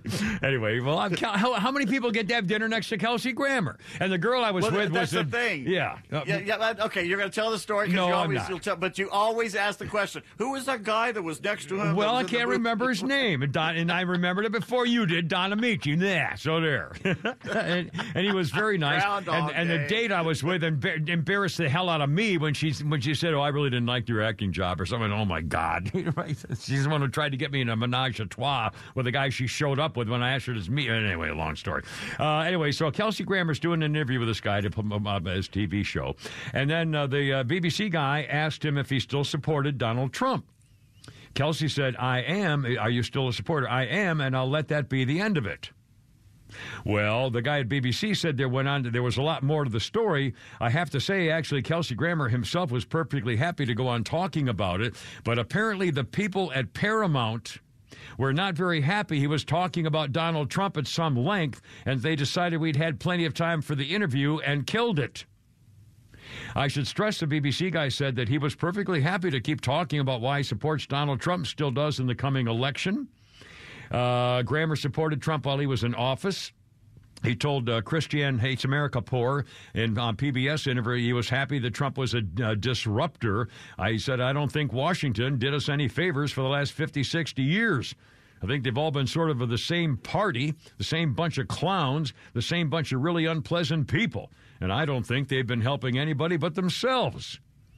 And when now, of course, they're going to, dox him and make him pay for it, and they've canceled, apparently, to cut the interview and so forth, and that sort of figures. One more kind of a anti-woke thing going on here, and again in Colorado. We're going to talk later on. If you didn't hear the story earlier, started off the show with it at 3 o'clock, about the 11-year-old girl on a school trip, and they wanted her to sleep in the same bed with a tranny boy. Fourth graders are subjected to that kind of an issue. Well, also in Colorado, a guy named Nathan Feldman says his kids are being barred from exercising their freedom of speech. He blames the policy in Denver's overt sexualization of content in elementary schools. They have pride flags on display, and they're refusing to display a straight flag. He said identity books and gender books are geared toward young kids, encouraging kids to ask questions about trannies and foster one-sided conversations about inappropriate gay topics in the classroom.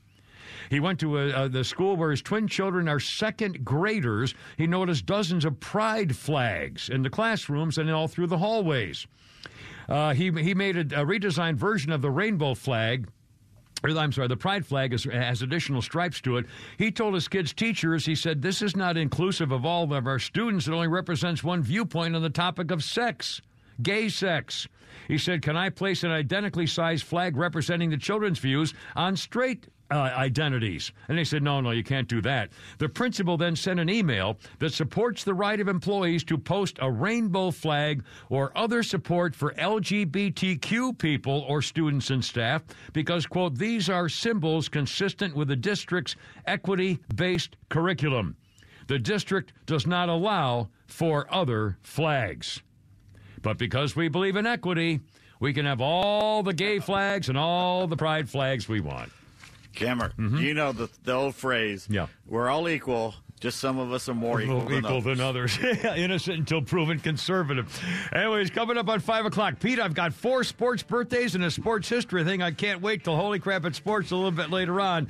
And the little girl story and some more fun stuff with the Kimmer, Pete, and Flounder. It's almost 5 o'clock. Look out.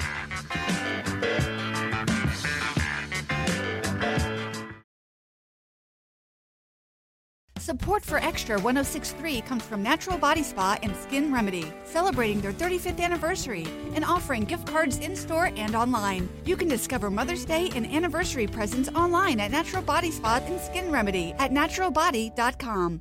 In today's fast-paced world, your business deserves banking solutions that are as dynamic and cost-effective as you are. Solutions like free business checking from LGE Community Credit Union, free online and mobile banking, no minimum balance required, plus no maintenance fees and dividends on your balance. At LGE, we're a smarter way to bank. See what's possible for your business at lgeccu.org. No monthly maintenance fees. Other service fees such as NSF, overdraft, wire, and stop payment fees still apply. Not all businesses will qualify. Membership eligibility and base savings account that keeps a $5 minimum balance required.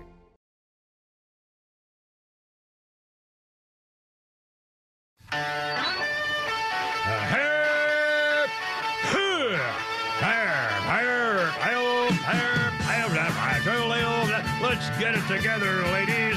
Left shoulder, right of blank. Ready on your dog target.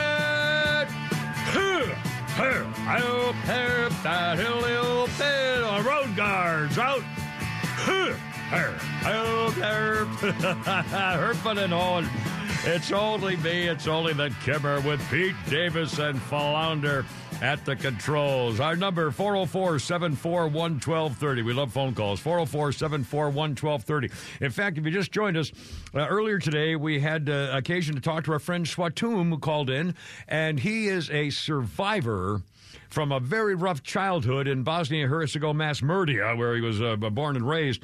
And you'll hear him talk about, we're going to replay part of it for you after 5:30 probably, have him talk about how he escaped murderous activity and that he had to fight and kill himself as a 14-year-old.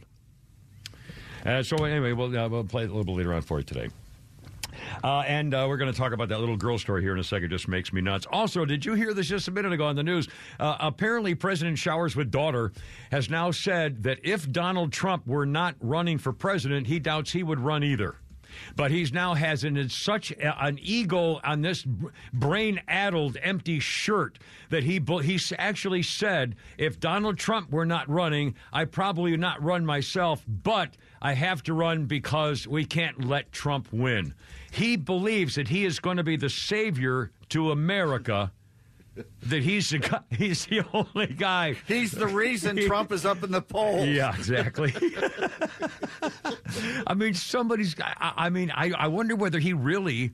I mean, this has got to be some kind of a stunt. I mean, it's got to be that they've got to. Somebody's had to tell him, Joe, come on. You know, you can't. It's over. You can't do this. We're going to have to find a way to have you gracefully bow out. Again, I thought they were going to throw him down the stairs or slip in the shower and just physically be unable. And that'd be the fastest, easiest thing. And then Reese, well, now we come up with a new savior for the party kind of deal.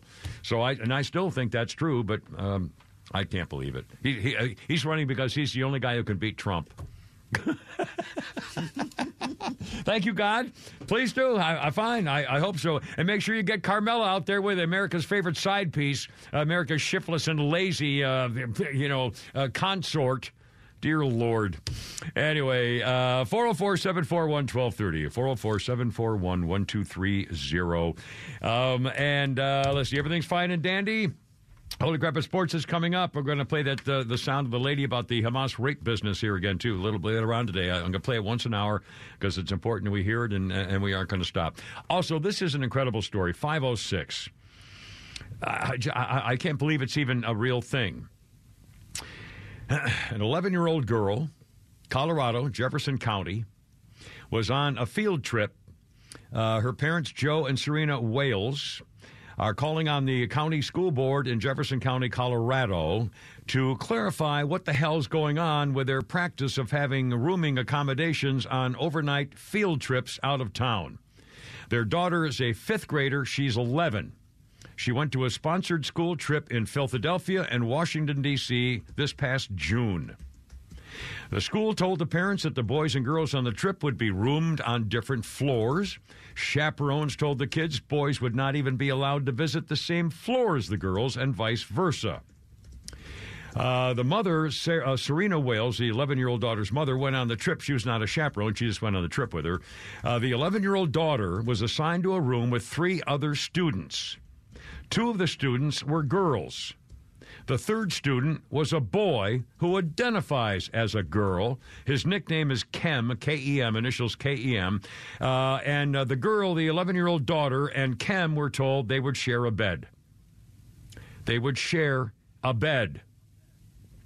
And that evening when the students were in the room together, Kem, the boy, pretending to be a girl, revealed to them that he's a boy who thinks he's a girl. They were not aware of that before the trip. According to the mom, the young boy was presenting as a girl, wearing girls' clothing and had long hair. And uncomfortable at the thought of sharing a room and her bed with a boy, the 11-year-old girl sneaked into the bathroom and called her mother. And then, thank God, the mother was on the trip with her. Daddy was not, but this is 2,000 miles away from where they freaking live. She went downstairs and met her mom in the lobby to discuss the matter. Again, they're from Colorado. The daughter was terrified, really upset, mom said, about the idea of sharing a bed with a biological boy.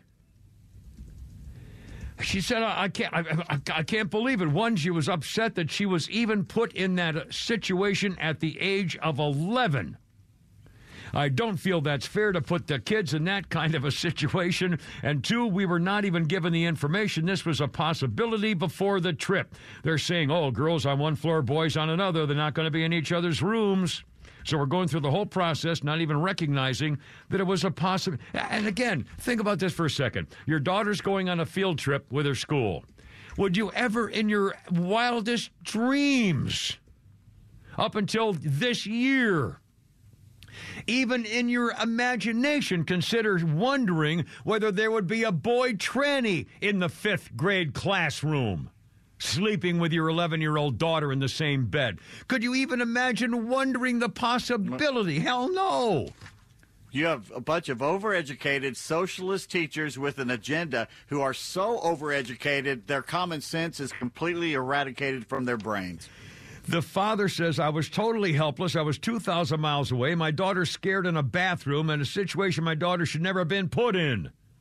By the way, the girl-boy fake tranny Kem's parents confirmed their child's transgender gender identity and that he was in stealth mode, meaning students on the trip would not know about their child's transgender status. So the parents, knowing that, okay, the kid's 11, so the parents are going along with their 11-year-old boy who wants to be a girl, so they let him dress as a girl, wear his hair like a girl, and the parents say, well, you got to be in stealth mode, meaning nobody should know about it. So they were willing, the parents of the tranny boy, 11-year-old tranny boy, were willing to have their tranny boy sneak into the girls' rooms and pretend to be a girl with other girls, including one being in the same bed with him. And they were okay with that.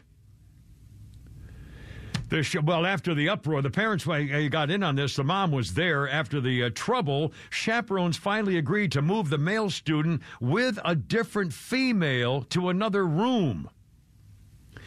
Now, the letter, the parents, the 11-year-old parents, outraged parents wrote a letter, and through the entire evening they wrote, the boy's privacy and feelings were always the primary concern of the school employees. After the school disregarded our little girl's privacy and the family's parental rights, the school then silenced our 11-year-old daughter, infringing on her freedom of speech when a school teacher told the 3 girls that they were not allowed to tell anybody that Kem was transgender, even though he voluntarily chose to share the information. The teachers on the trip told the 3 girls who were outraged to find they were living with a boy in the room on the trip, told them they were not allowed to tell anybody that he was a tranny. And the school policy in most cases is to room students based on the gender they identify as rather than their actual gender. This is unbelievable. That teacher should be fired. No question. The whole freaking staff. The parents, by the way, the parents of the have 2 4th-grade kids registered to the same parents of the 11-year-old have 2 4th graders who are supposed to be are registered to go on a trip to New York and Washington and Philadelphia next year. Gee, I wonder whether there's going to be an issue coming up next year for the Colorado School District saying it's okay to secretly have a boy dressed like a girl sleeping in the same bed with an actual girl who's 11 freaking years old. Somebody's got to do something. I mean, this is an outrage. My God, if that were my 11-year-old daughter, I'd be in jail. I would be in jail. I would be meeting that bus when they came back to the school after the trip if I had been stuck in Colorado after the thing, and I guarantee you there would be mayhem, and I would be in handcuffs in the back of a police car. This is an outrage. 11-year-old daughter, and the 3 of them told to shut up, and they can't tell anybody the tranny boy was in there to sleep with them? In the same bed with the 11-year-old girl? Oh, you know, my head's exploding. It's just what's going on? Come on, America. Stop this. Stop it. It's Biden's not America. right. 11-year-old. Oh, well, we got to hide. We got to keep the secret 11-year-old so his rights aren't violated. Yeah, Biden's America. There you go. Pete Davis coming up next with Holy Crap in Sports. Thank God we get off of this stupid at 5:13 with the Kimmer, Pete, and Flounder.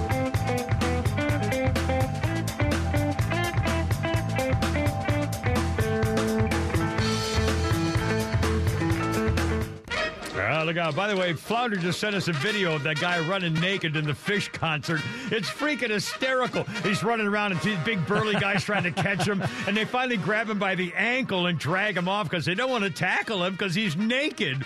Anyway, but first, Holy Crap in Sports and Pete Davis. Braves right-handed reliever Kirby Yates has signed a 1-year deal with the Rangers. So, Kirby, we hardly knew you. And okay, Ron Washington, your new Angels manager. Yeah. What do you know about Shohei Ohtani, and when did you know it? When asked about the Halos' chances of keeping the Japanese superstar, the former Braves third base coach said he couldn't talk because he didn't want to, quote, let anything out of the bag, end quote. I'd be shocked if Shohei stays in Anaheim. The latest buzz has him looking at Toronto and the Dodgers. I also find it hard to believe that he'd go to the Blue Jays. Toronto? No way. Yeah.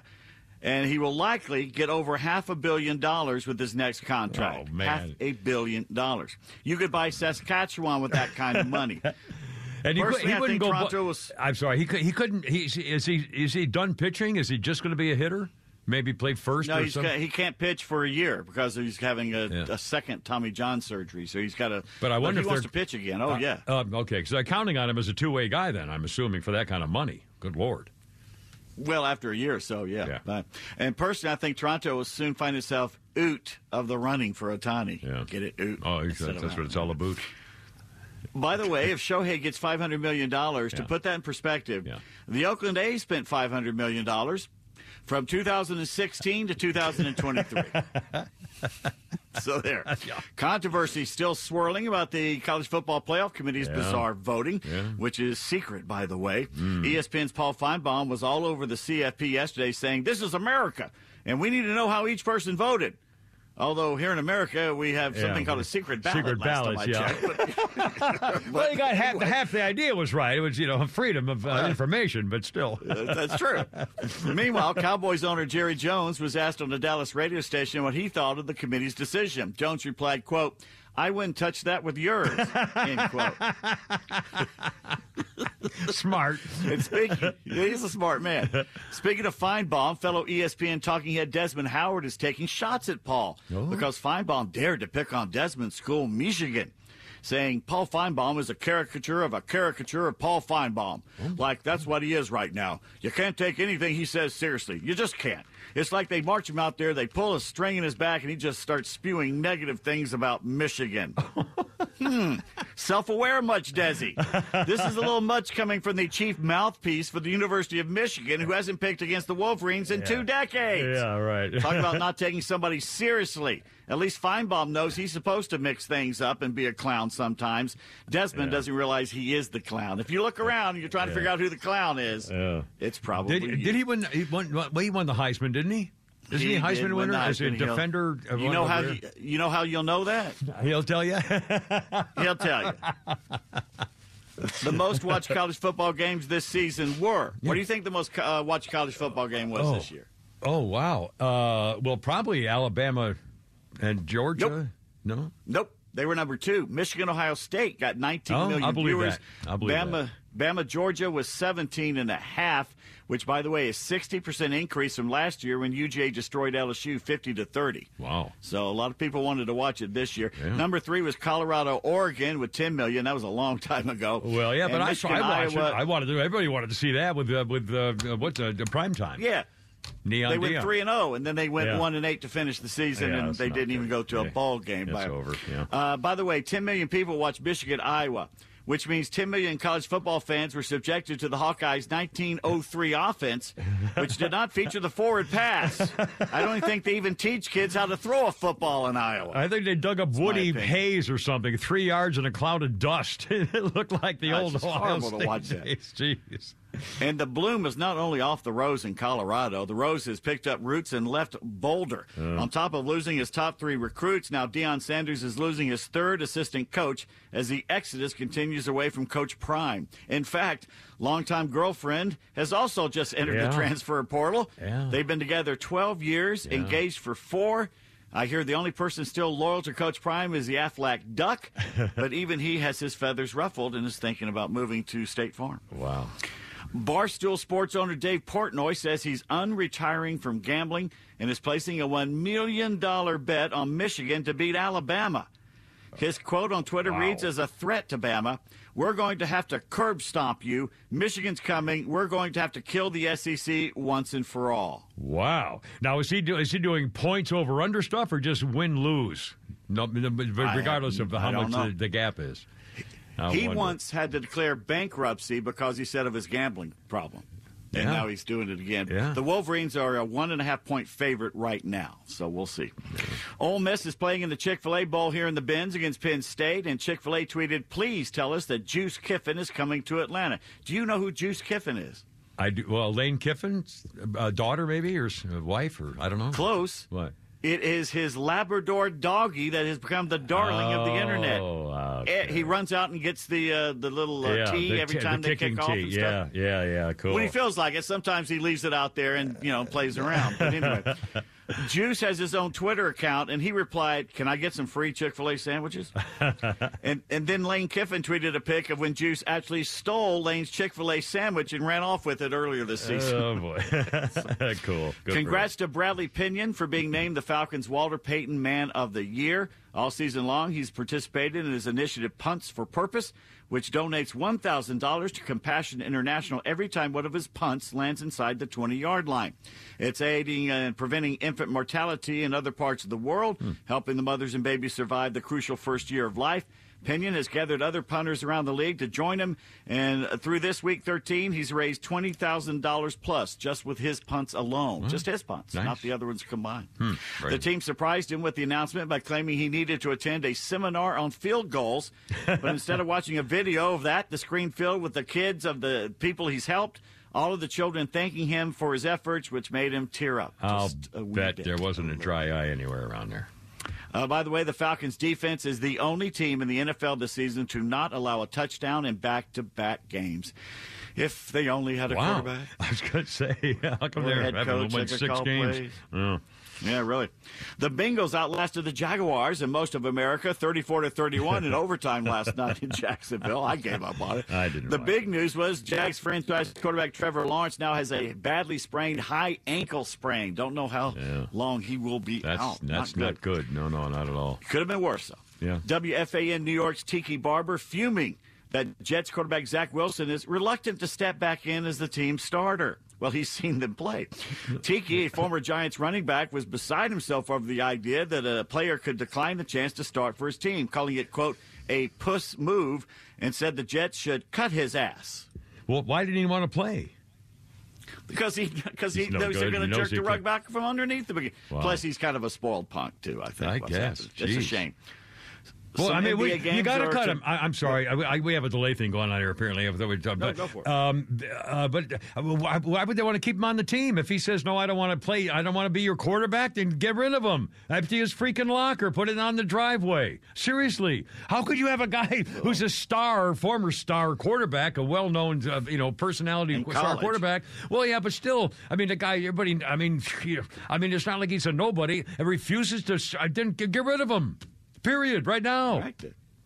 I don't know. You feel pretty strongly about that. I do. I can't believe it. Some NBA, some NBA games are to die for, but in this case, maybe a step too far. A fan experienced a medical emergency during the Sacramento home game against the Pelicans last night, and he passed away. They could not save him there.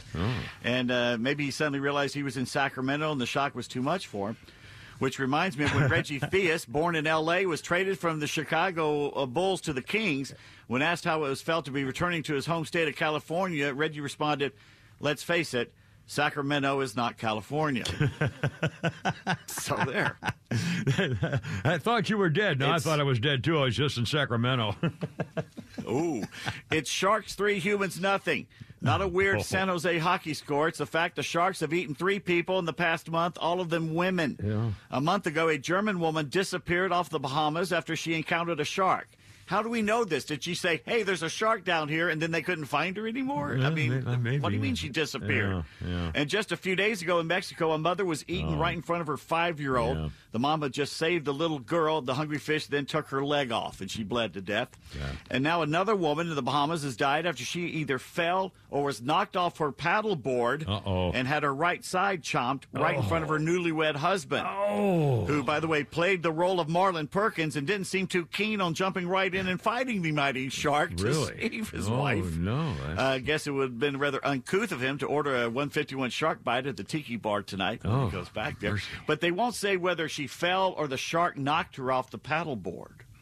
Either way, where was this? With, Hawaii, did you say? Or? It was Bahamas. Bahamas. Oh, mercy. Yeah. Wow. And Jim Leland is enjoying being elected into the Hall of Fame in Cooperstown. He had an interesting quote about managing ball players. Yeah. He said, if you mislead a player, you lose them forever. If you tell them the truth, you lose them for 24 hours. Good point. By the way, did you see the picture of when he got the phone call that he was in the Hall of Fame? He was in bed. In the bed. And his wife sitting on the bed with him. It would have been perfect if he was smoking. Yeah, I know. I was going to say, without a cigarette, I didn't recognize him. He smoked in the dugout, for God's sakes. Oh, yeah. He was. Funny. Yeah. This date, 1973, Ron Santo. My buddy. Ron Santo. Yes, became the first player to invoke the new 10-5 rule. The Cubs wanted to trade him to the Angels, but he said no. Yeah. And on this date in 2011, he was elected to the Hall of Fame. Well, I won't tell my Ron Santos story with his little sweet girlfriend that I used to ride horses with. And when I met him the first time, he was pleasant, nicest guy in the world. You wouldn't have known he was a superstar baseball player in Chicago, even, from the Man in the Moon. Wonderful guy, Yeah, died I'm way sure too glad young. you're not going to tell that story. Well, I didn't want to tell the whole story, just part of it. By the way, I got about 9 more sports things to go through here, Pete, on the Heisman winner. Well, we'll do it when we come back. It's 5:31, and we're going to do some more sports stuff. And then you're going to hear Swatoom's story about, as a teenager, having to be involved in helping by killing people to save his community and stuff. And one more play of the woman wondering where the women are about this rape business. Coming up, 5:31 with the Killer Pete.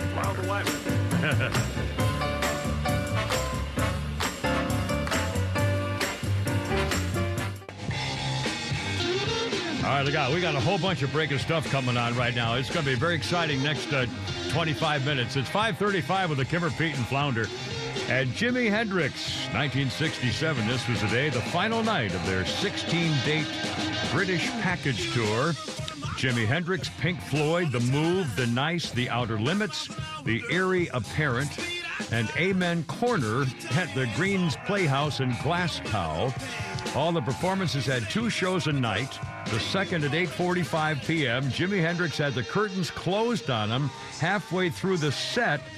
after the management of the venue regarded his movements with his guitar as having sexual overtones. What, do you think it was freaking Elvis? 1967, Jimi Hendrix got his show stopped because he was waggling with his... Oh, my Lord. Anyway, a quick birthday.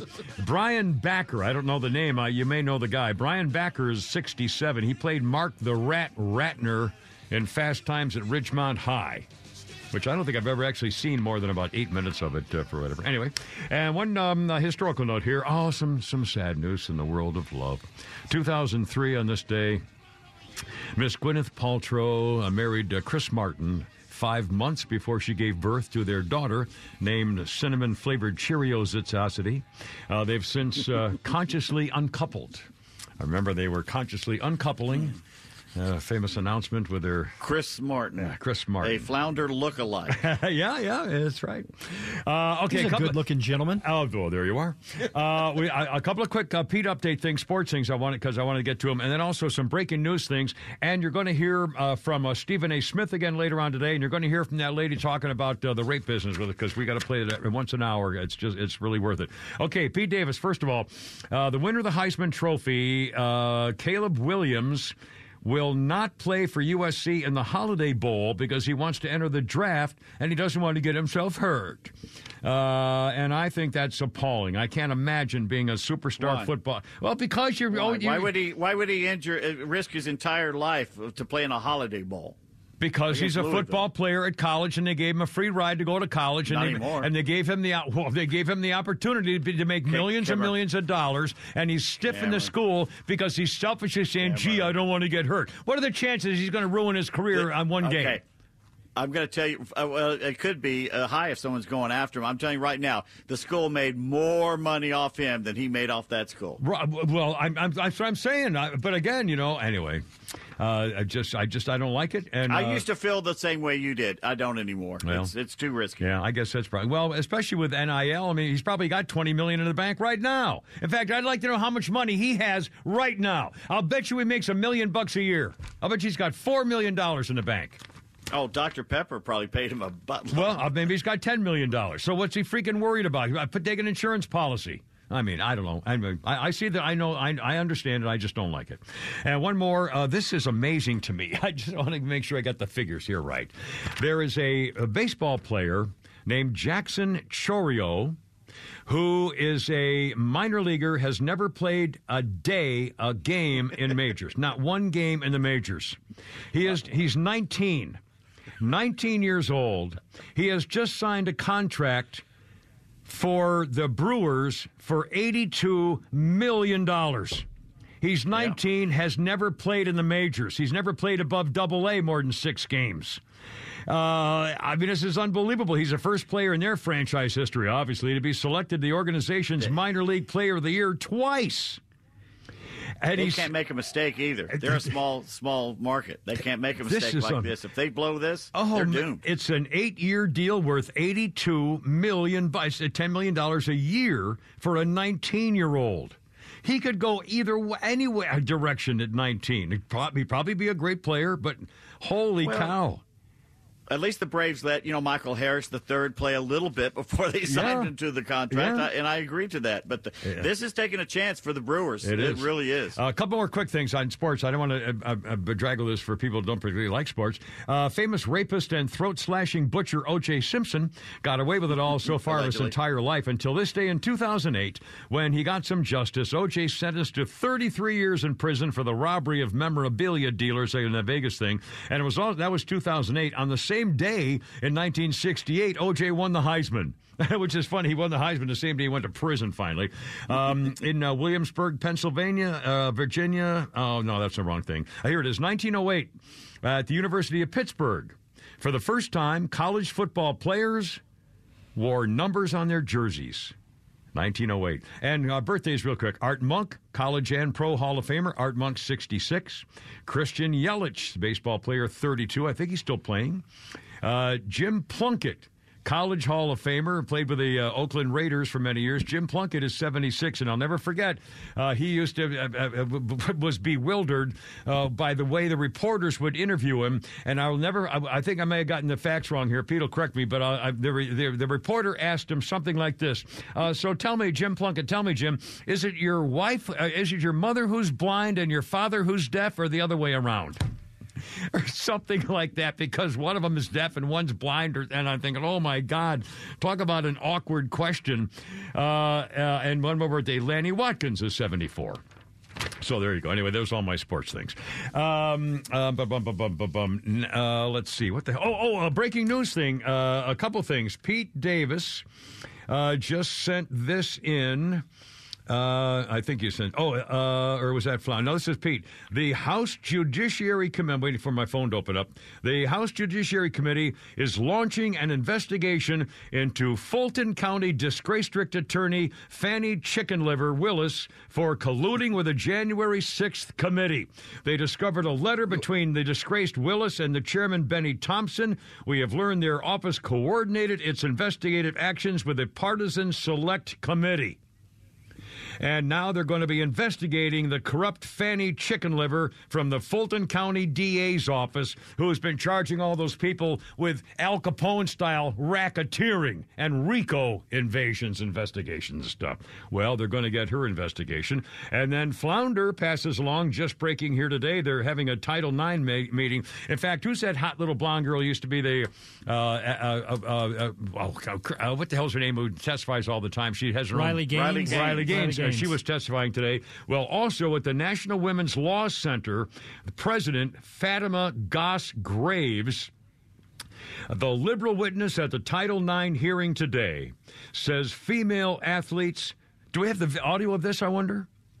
Yes, I do. Okay, let's play. Here, she's the president of the National Women's Law Center. Here's what she says about trannies playing girls' sports. And success in school sports depends on a whole range of factors, including how hard you work and coaching and access to really good resources and facilities.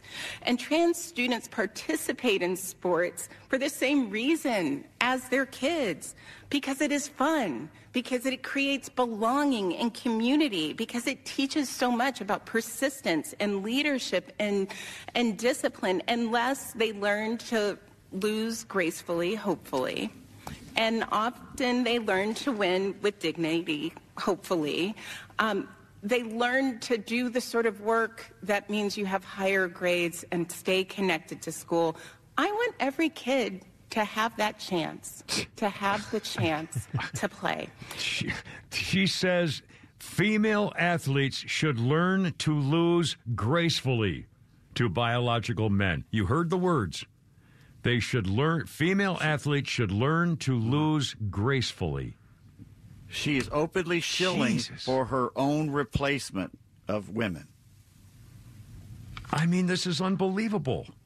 In fact, now, we got told.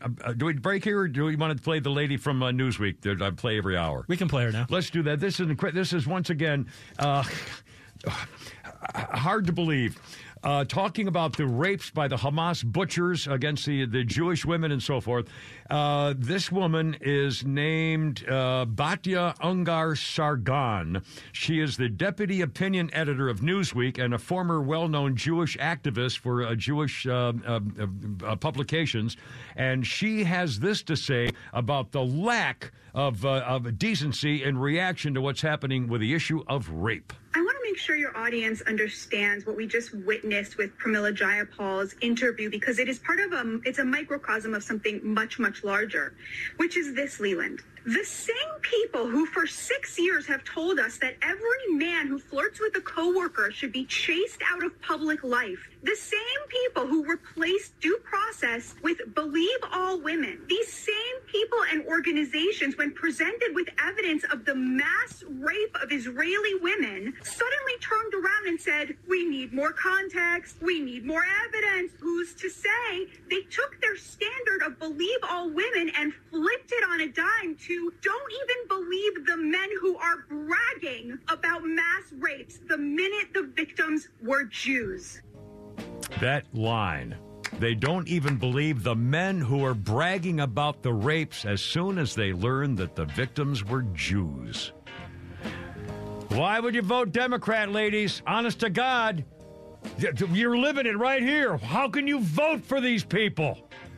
546 for the Camera Pete and Flounder.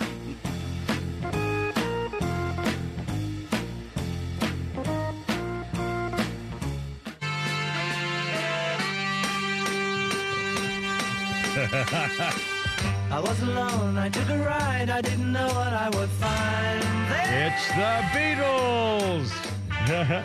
The real old Beatles. Sort of. 1960, Paul McCartney and Pete Best were arrested for pinning a condom to a brick wall and then setting it on fire. They were told to leave Germany and never come back. So they left Germany. I don't know why. Do we know why they did it? It was just a stunt? Why would they? I mean, who would say, hey, I got a condom here, let's set it on fire? Yeah, probably. Little John Barleycorn or something. Involved. Was probably involved there. 551. All right, let's do a couple quick things here.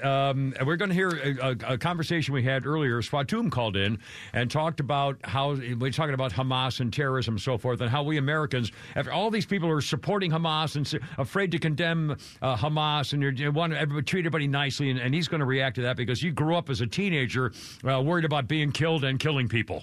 And you'll hear that conversation here shortly in just a minute. First of all, John Kerry was in Dubai over the weekend talking about energy and wind energy, and apparently he had a little wind energy of himself. Listen to what he was doing, cutting the cheese during his speech. Can be avoiding responsibility for taking away those things that are killing people on a daily basis.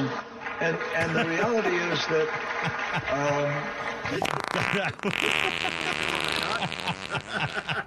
John Kerry, the energy expert, wind farm. Anyway, 552. Swatoom telling us about growing Wait a minute, up. he's trying to get rid of cows. Oh, well, good point. Swatoom. Yeah, he was doing a wonderful job of it, too, one at a time, apparently. Swatoom told us about growing up as a kid, as a 14-year-old, and being forced to be part of killing and watching people get killed as well. Well, the problem with the Western countries, or United States in particular, in England, it's everybody, like Middle East countries. I'm Muslim, I don't know if you remember that or not. Yeah. But we don't like terrorists.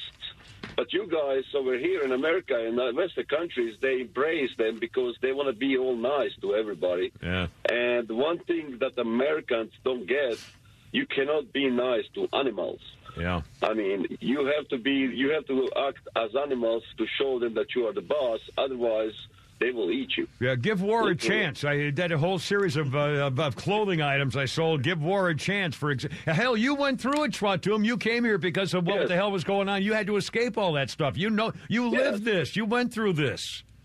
I mean, I had to act crazy because the crazy people around me wanted to kill me, and they knew if they do something, I might kill them before they kill me. I tell you, it's a hell of a way to live. I mean, and we're talking families here. You're not a professional military assassin. You're just a guy, and all of a sudden you're worried about being killed. My God. I was 14 years old when I learned how to kill people. Wow. And the skill, I still have it.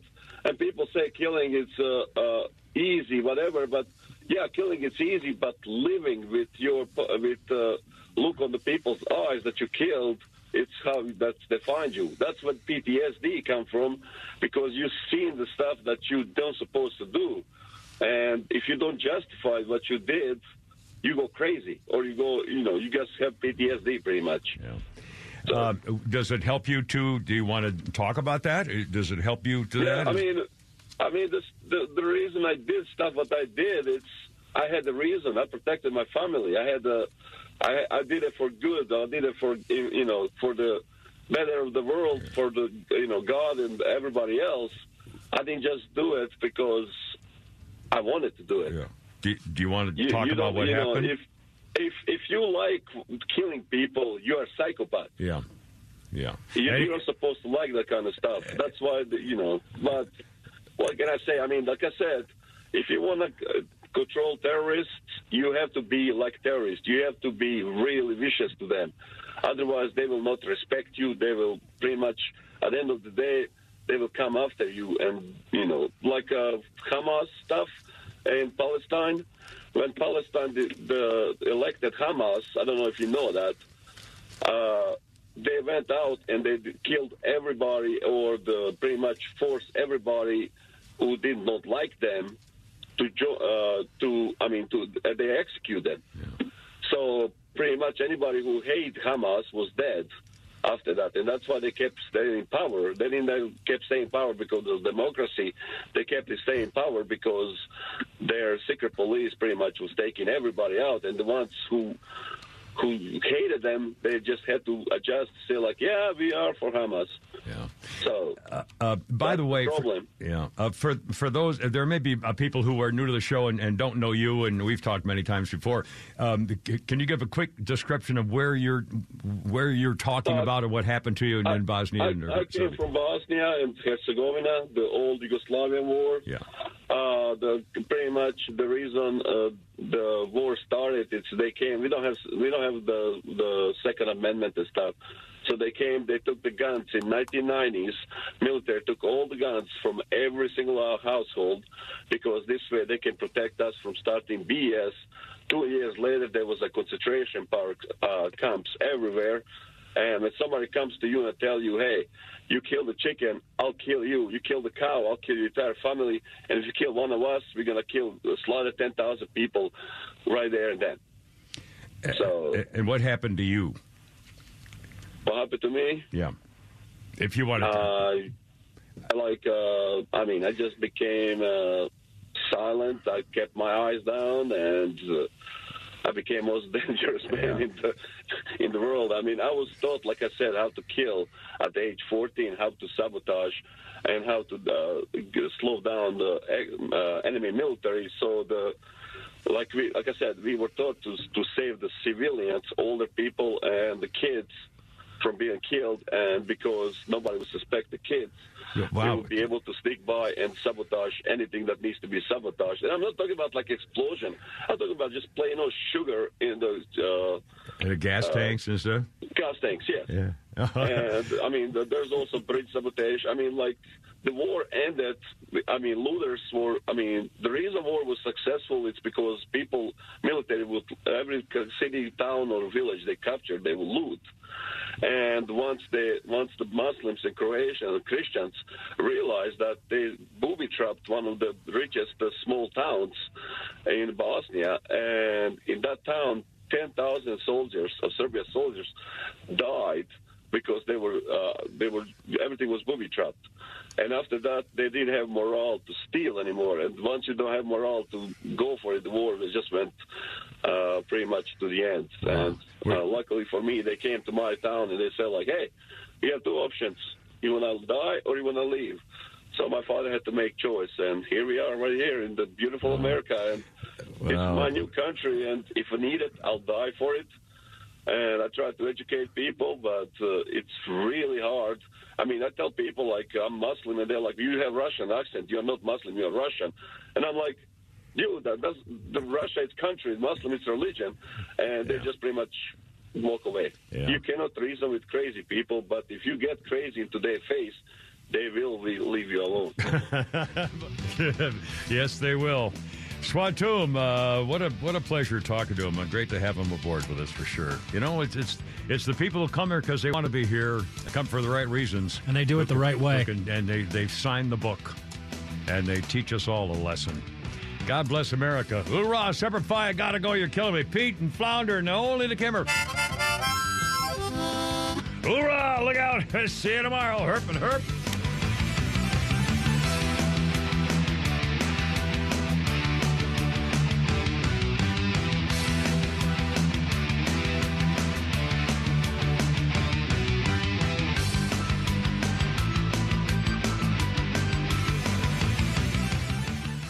Tonight in Arkansas, there's a mother tucking in her daughter and turning off the light. A business owner's burning the midnight oil. An at-home dinner date is plating up possibility. And it's all happening under one roof.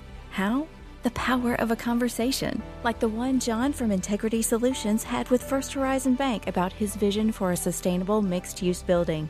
Now it's not just words, it's life. First Horizon Bank. Let's find a way. Go to firsthorizon.com/John. First Horizon Bank, member FDIC. Support for Extra 106.3 comes from Natural Body Spa and Skin Remedy, celebrating their 35th anniversary and offering gift cards in-store and online. You can discover Mother's Day and anniversary presents online at Natural Body Spa and Skin Remedy at naturalbody.com.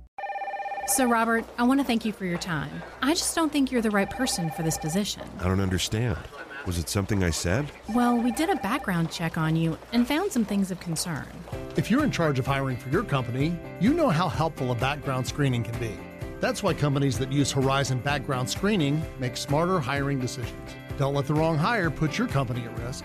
Get the real story on your candidates at horizonscreening.com. horizonscreening.com.